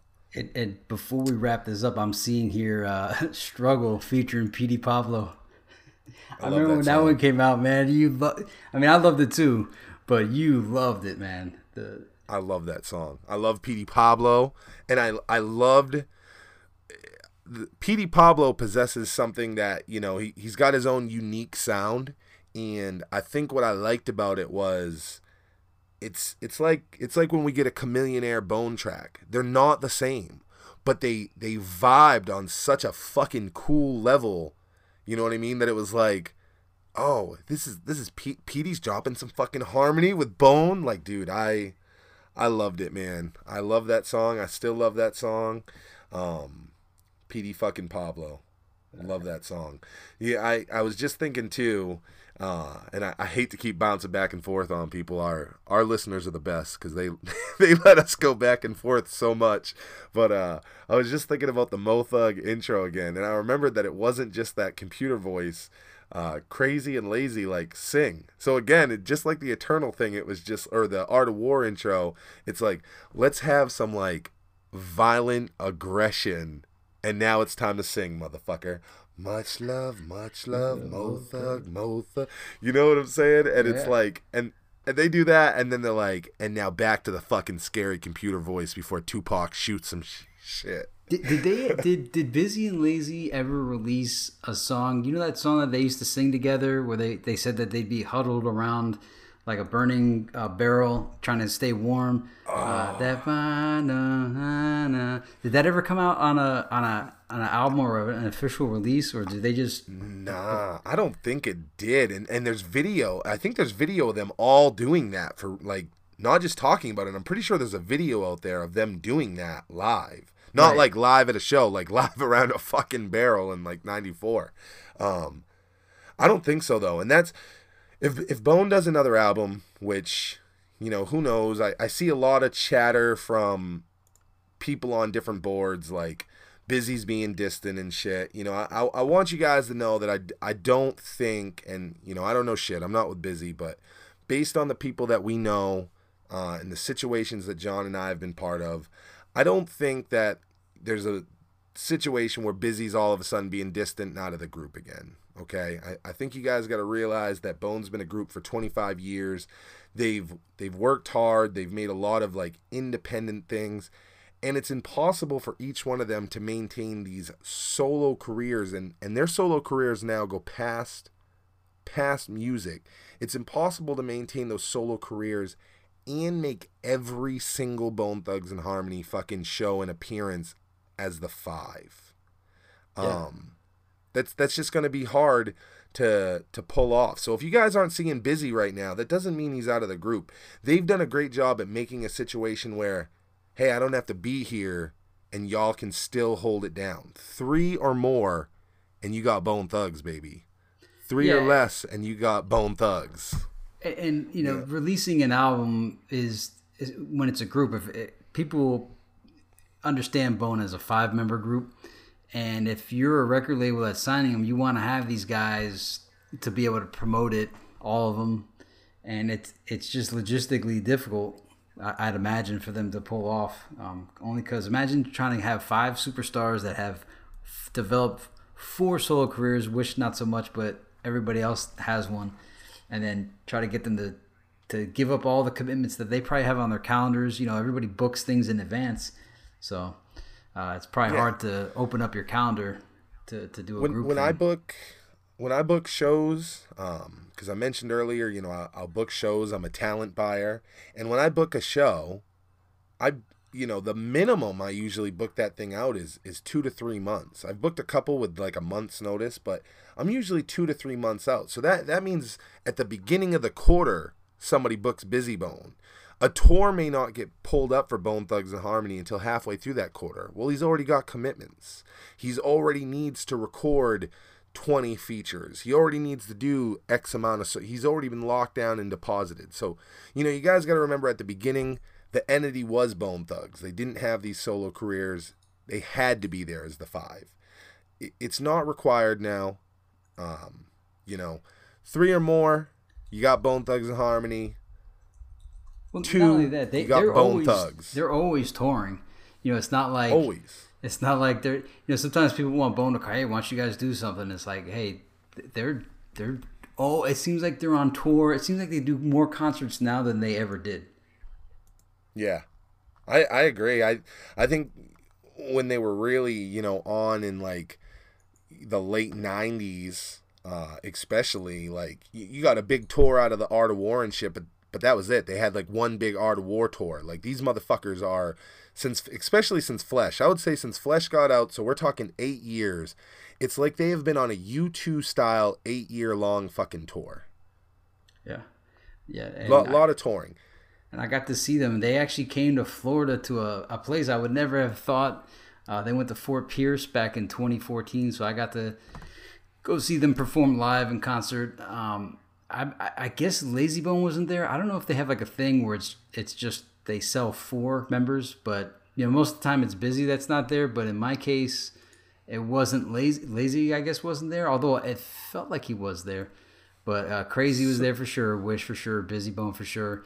And I for some reason, I remember Fleshbone being there. I mean, it was at least 4 guys. And obviously, you know, I was checking Busy and Crazy, and Flesh was there. I'm looking at some footage right now. So Lazy wasn't there when I saw him live in concert. It's wild because, I mean, I've performed on stage with Busy Bone, but as far as seeing Bone, and, you know, it just may be the location that I'm in that, you know, a lot of hip hop shows don't happen here anyways. A lot of the ones that happen here, I'm helping bring to the state.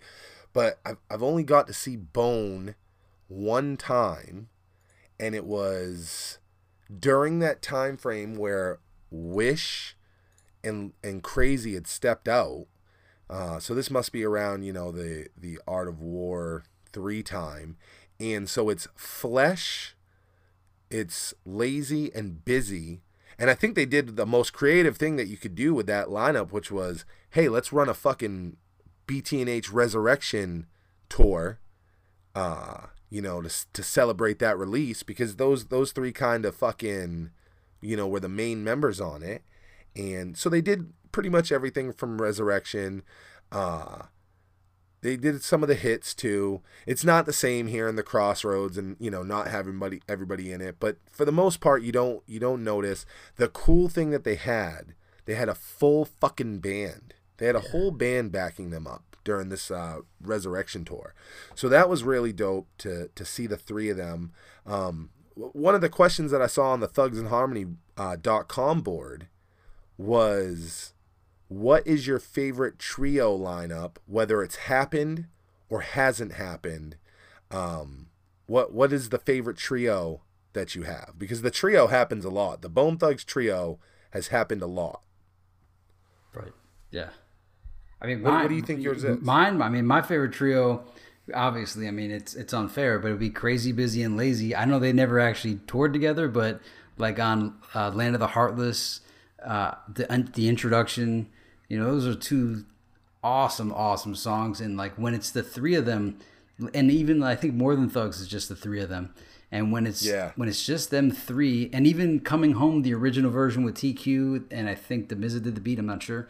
But when it's them three, that is, to me, that is my absolute favorite.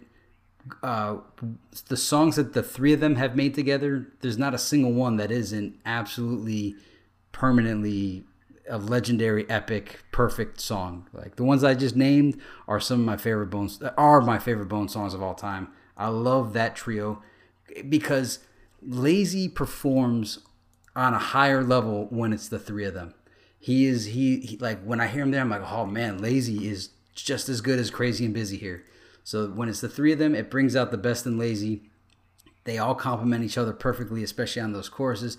Jackie's, but there's really no place to run. And that's my favorite, Crazy, Lazy, Busy. Not because they're my three favorite guys, but because when they work together, there's a real synergy going on there. I think that would have to be my favorite. I mean, that's what I would want. Not at every point in Flesh's career, but depending on the Flesh Bone style, I could also swap out Lazy for Flesh. But it depends on which Flesh and Bone I'm getting because he's got such alternating styles. I think even though it's not my cup of tea to see like the show that you went to, in theory, the Lazy, Flesh, and Busy, I think because it had the band and because they rehearsed together, there is a certain charm to that, and I like the idea when they did it, when they tried to do it on their own as those three versus, because it was completely different from the Strength and Loyalty trio, right? And what's interesting is that the bond that held it together was Lazy Bone, because Lazy Bone was in the Strength and Loyalty trio, and he was also in that Resurrection tour era trio as well. And I liked that it was a different look.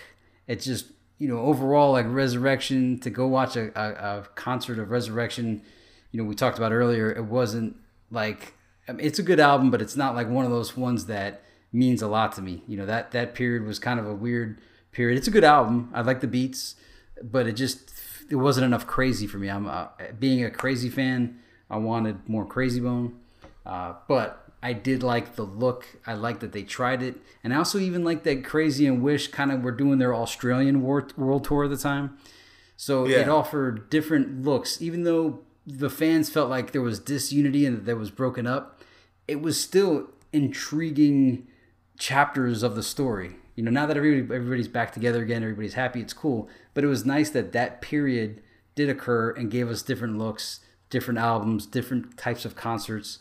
It may not be what the fans wanted. They want all five, but at the same time, like you got to go see that trio of Lazy, Flesh, and Busy. What a neat thing that you got to say that you saw that particular aspect of Bone live with a band. Yeah. So it was cool that they flipped it up like that for a period of time. Yeah, no, I agree.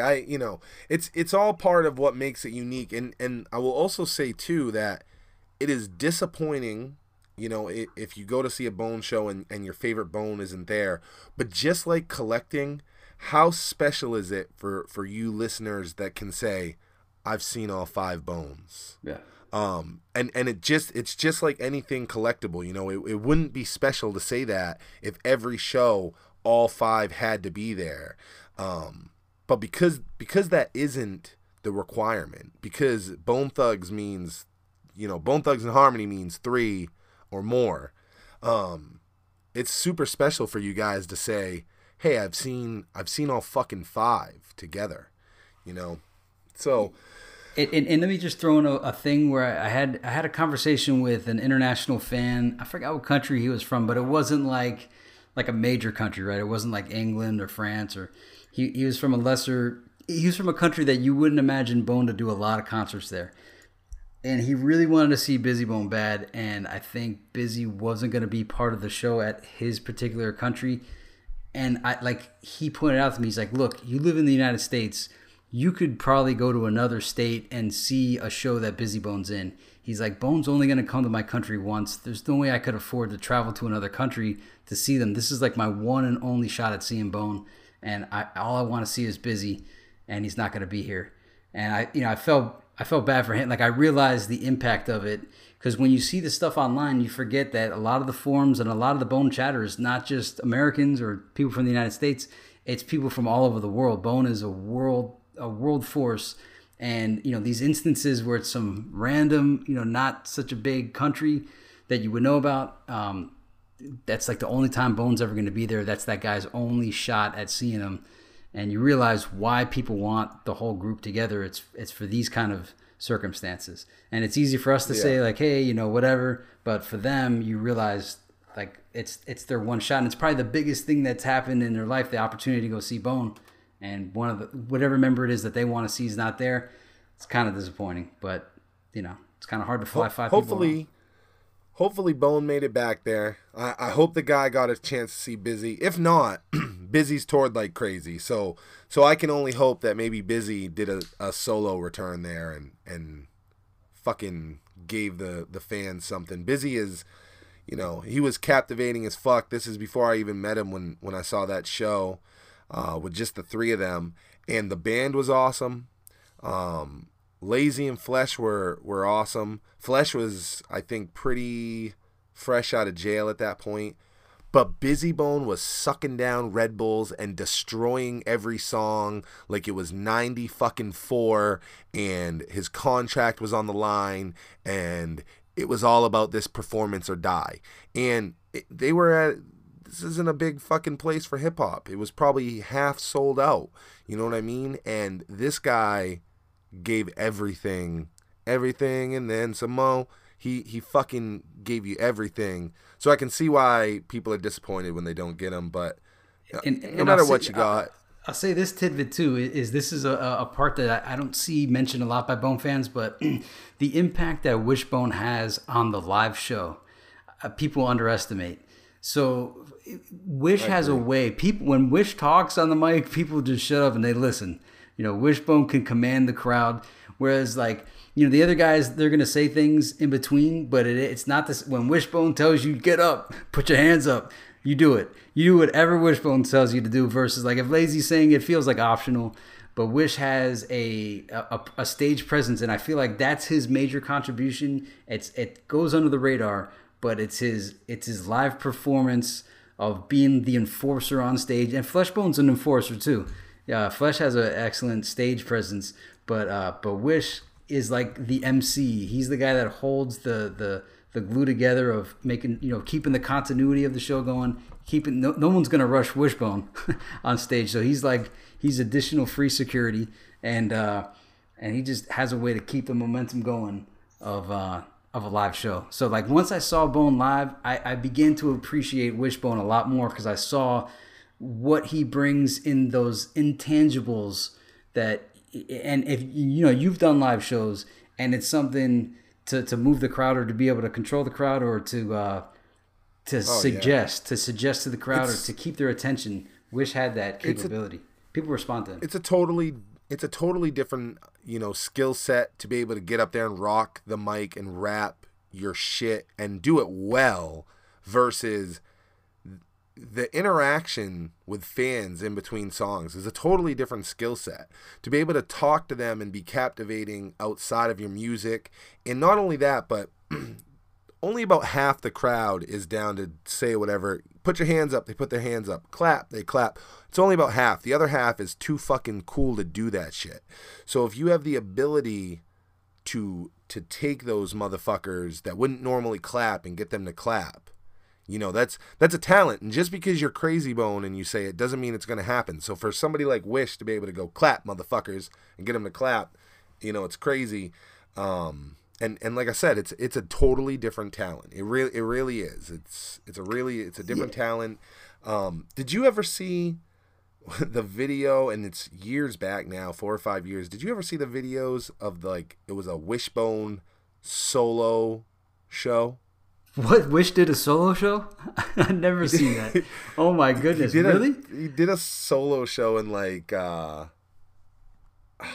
somewhere weird, Minneapolis, Wow. something like that. And I always wondered. I'm like, you know, what did he do? Did he do a bunch of? Because you know, there's a couple Wish. I guess you wouldn't call them solos. Like we got the Art of War solo, and then we got him on some old features. But besides that, did we just get a bunch of one verse? Like he couldn't have done the Crossroads, right?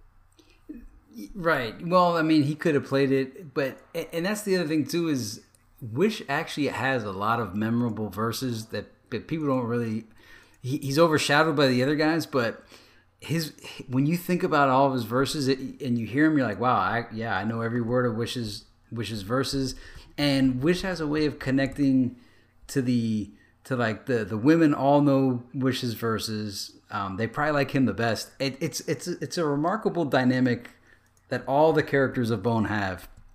Wish is obviously the unsung hero, the intangibles that he brings. His verses, he's got legendary ones. He just doesn't get the props that he deserves. But yeah, no, I can't imagine what a Wish solo concert would be like. Just because I don't know, Wish is like Crazy Bone's Han Solo, and Wish is Chewbacca. Like you as much as everybody likes Chewbacca, you don't want to see Chewbacca without Han Solo, right? And you know, Crazy did a lot. I mean, they did a lot of duo Wishbone, Crazy Bone shows, which I think they could totally do. Like the two of them together can do a lot of it. But I mean, I'm thinking about Wish, and I'm like, all right, he must have done Get Your Thug On.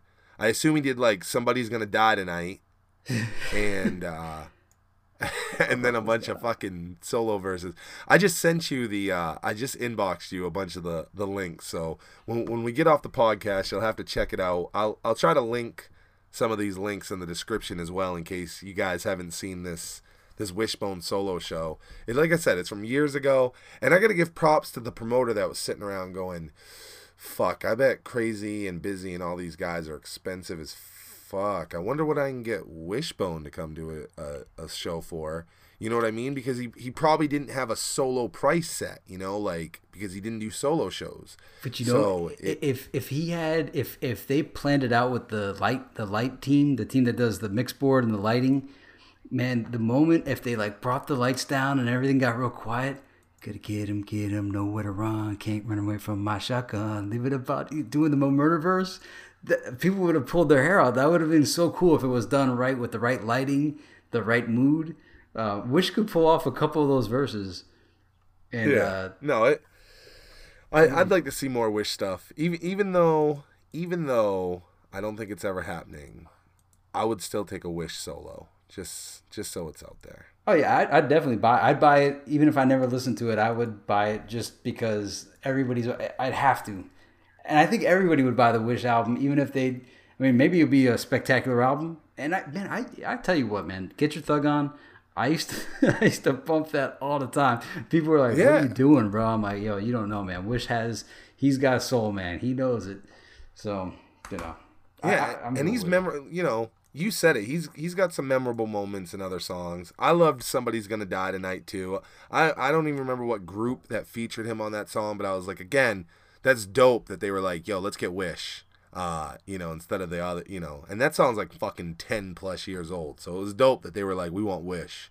And the very beginning, I Wish, you know, when all we had was Thuggish Ruggish Bone to go on, I used to love Wish's verse. And at the time, Bokeem Woodbine was a famous actor, and he was doing a lot of hip hop movies. He did Strapped with Fredro from Onyx, and I was like, man, is that Bokeem Woodbine with hair?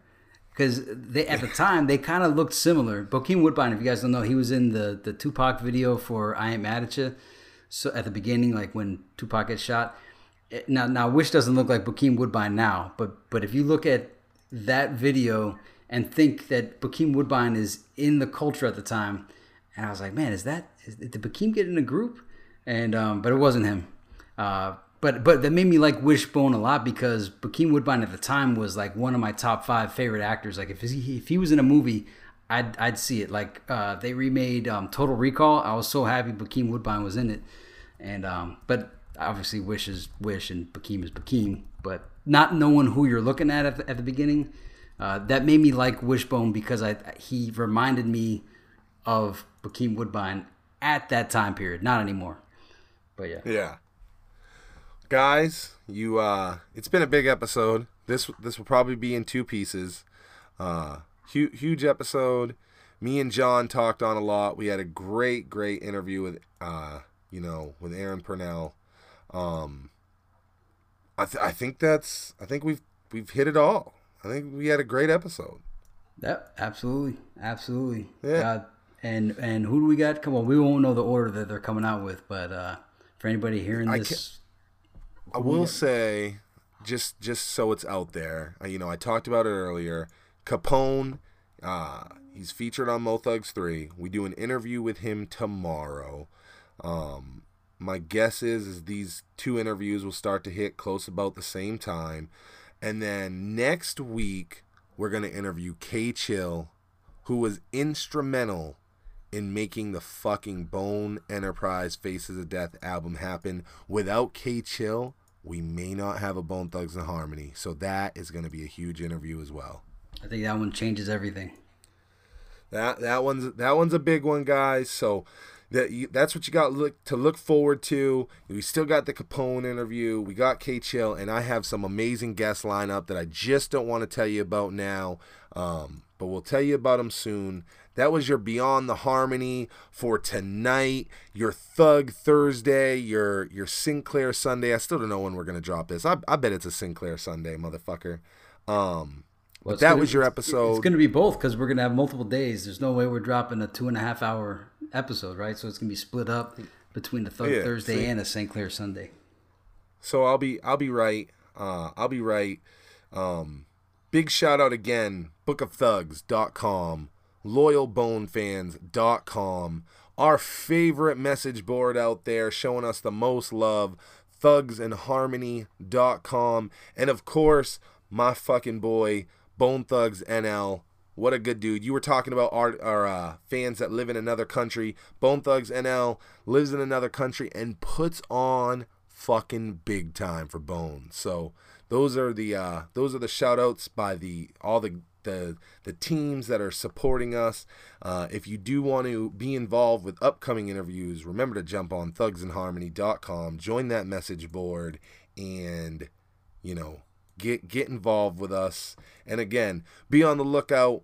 We got these big giveaways coming. We're starting up this giveaway for the Ghetto Cowboy single. I just got more stuff in the mail that I'm ready to give to you guys. So that's it. I'm Cecil West. This is Jonathan my Lippy. Partner in crime, J-Lad, Jonathan Lippy. This is Beyond the Harmony. BeyondTheHarmony.com. Make sure you subscribe. Make sure that you comment, and we will see you on the next one.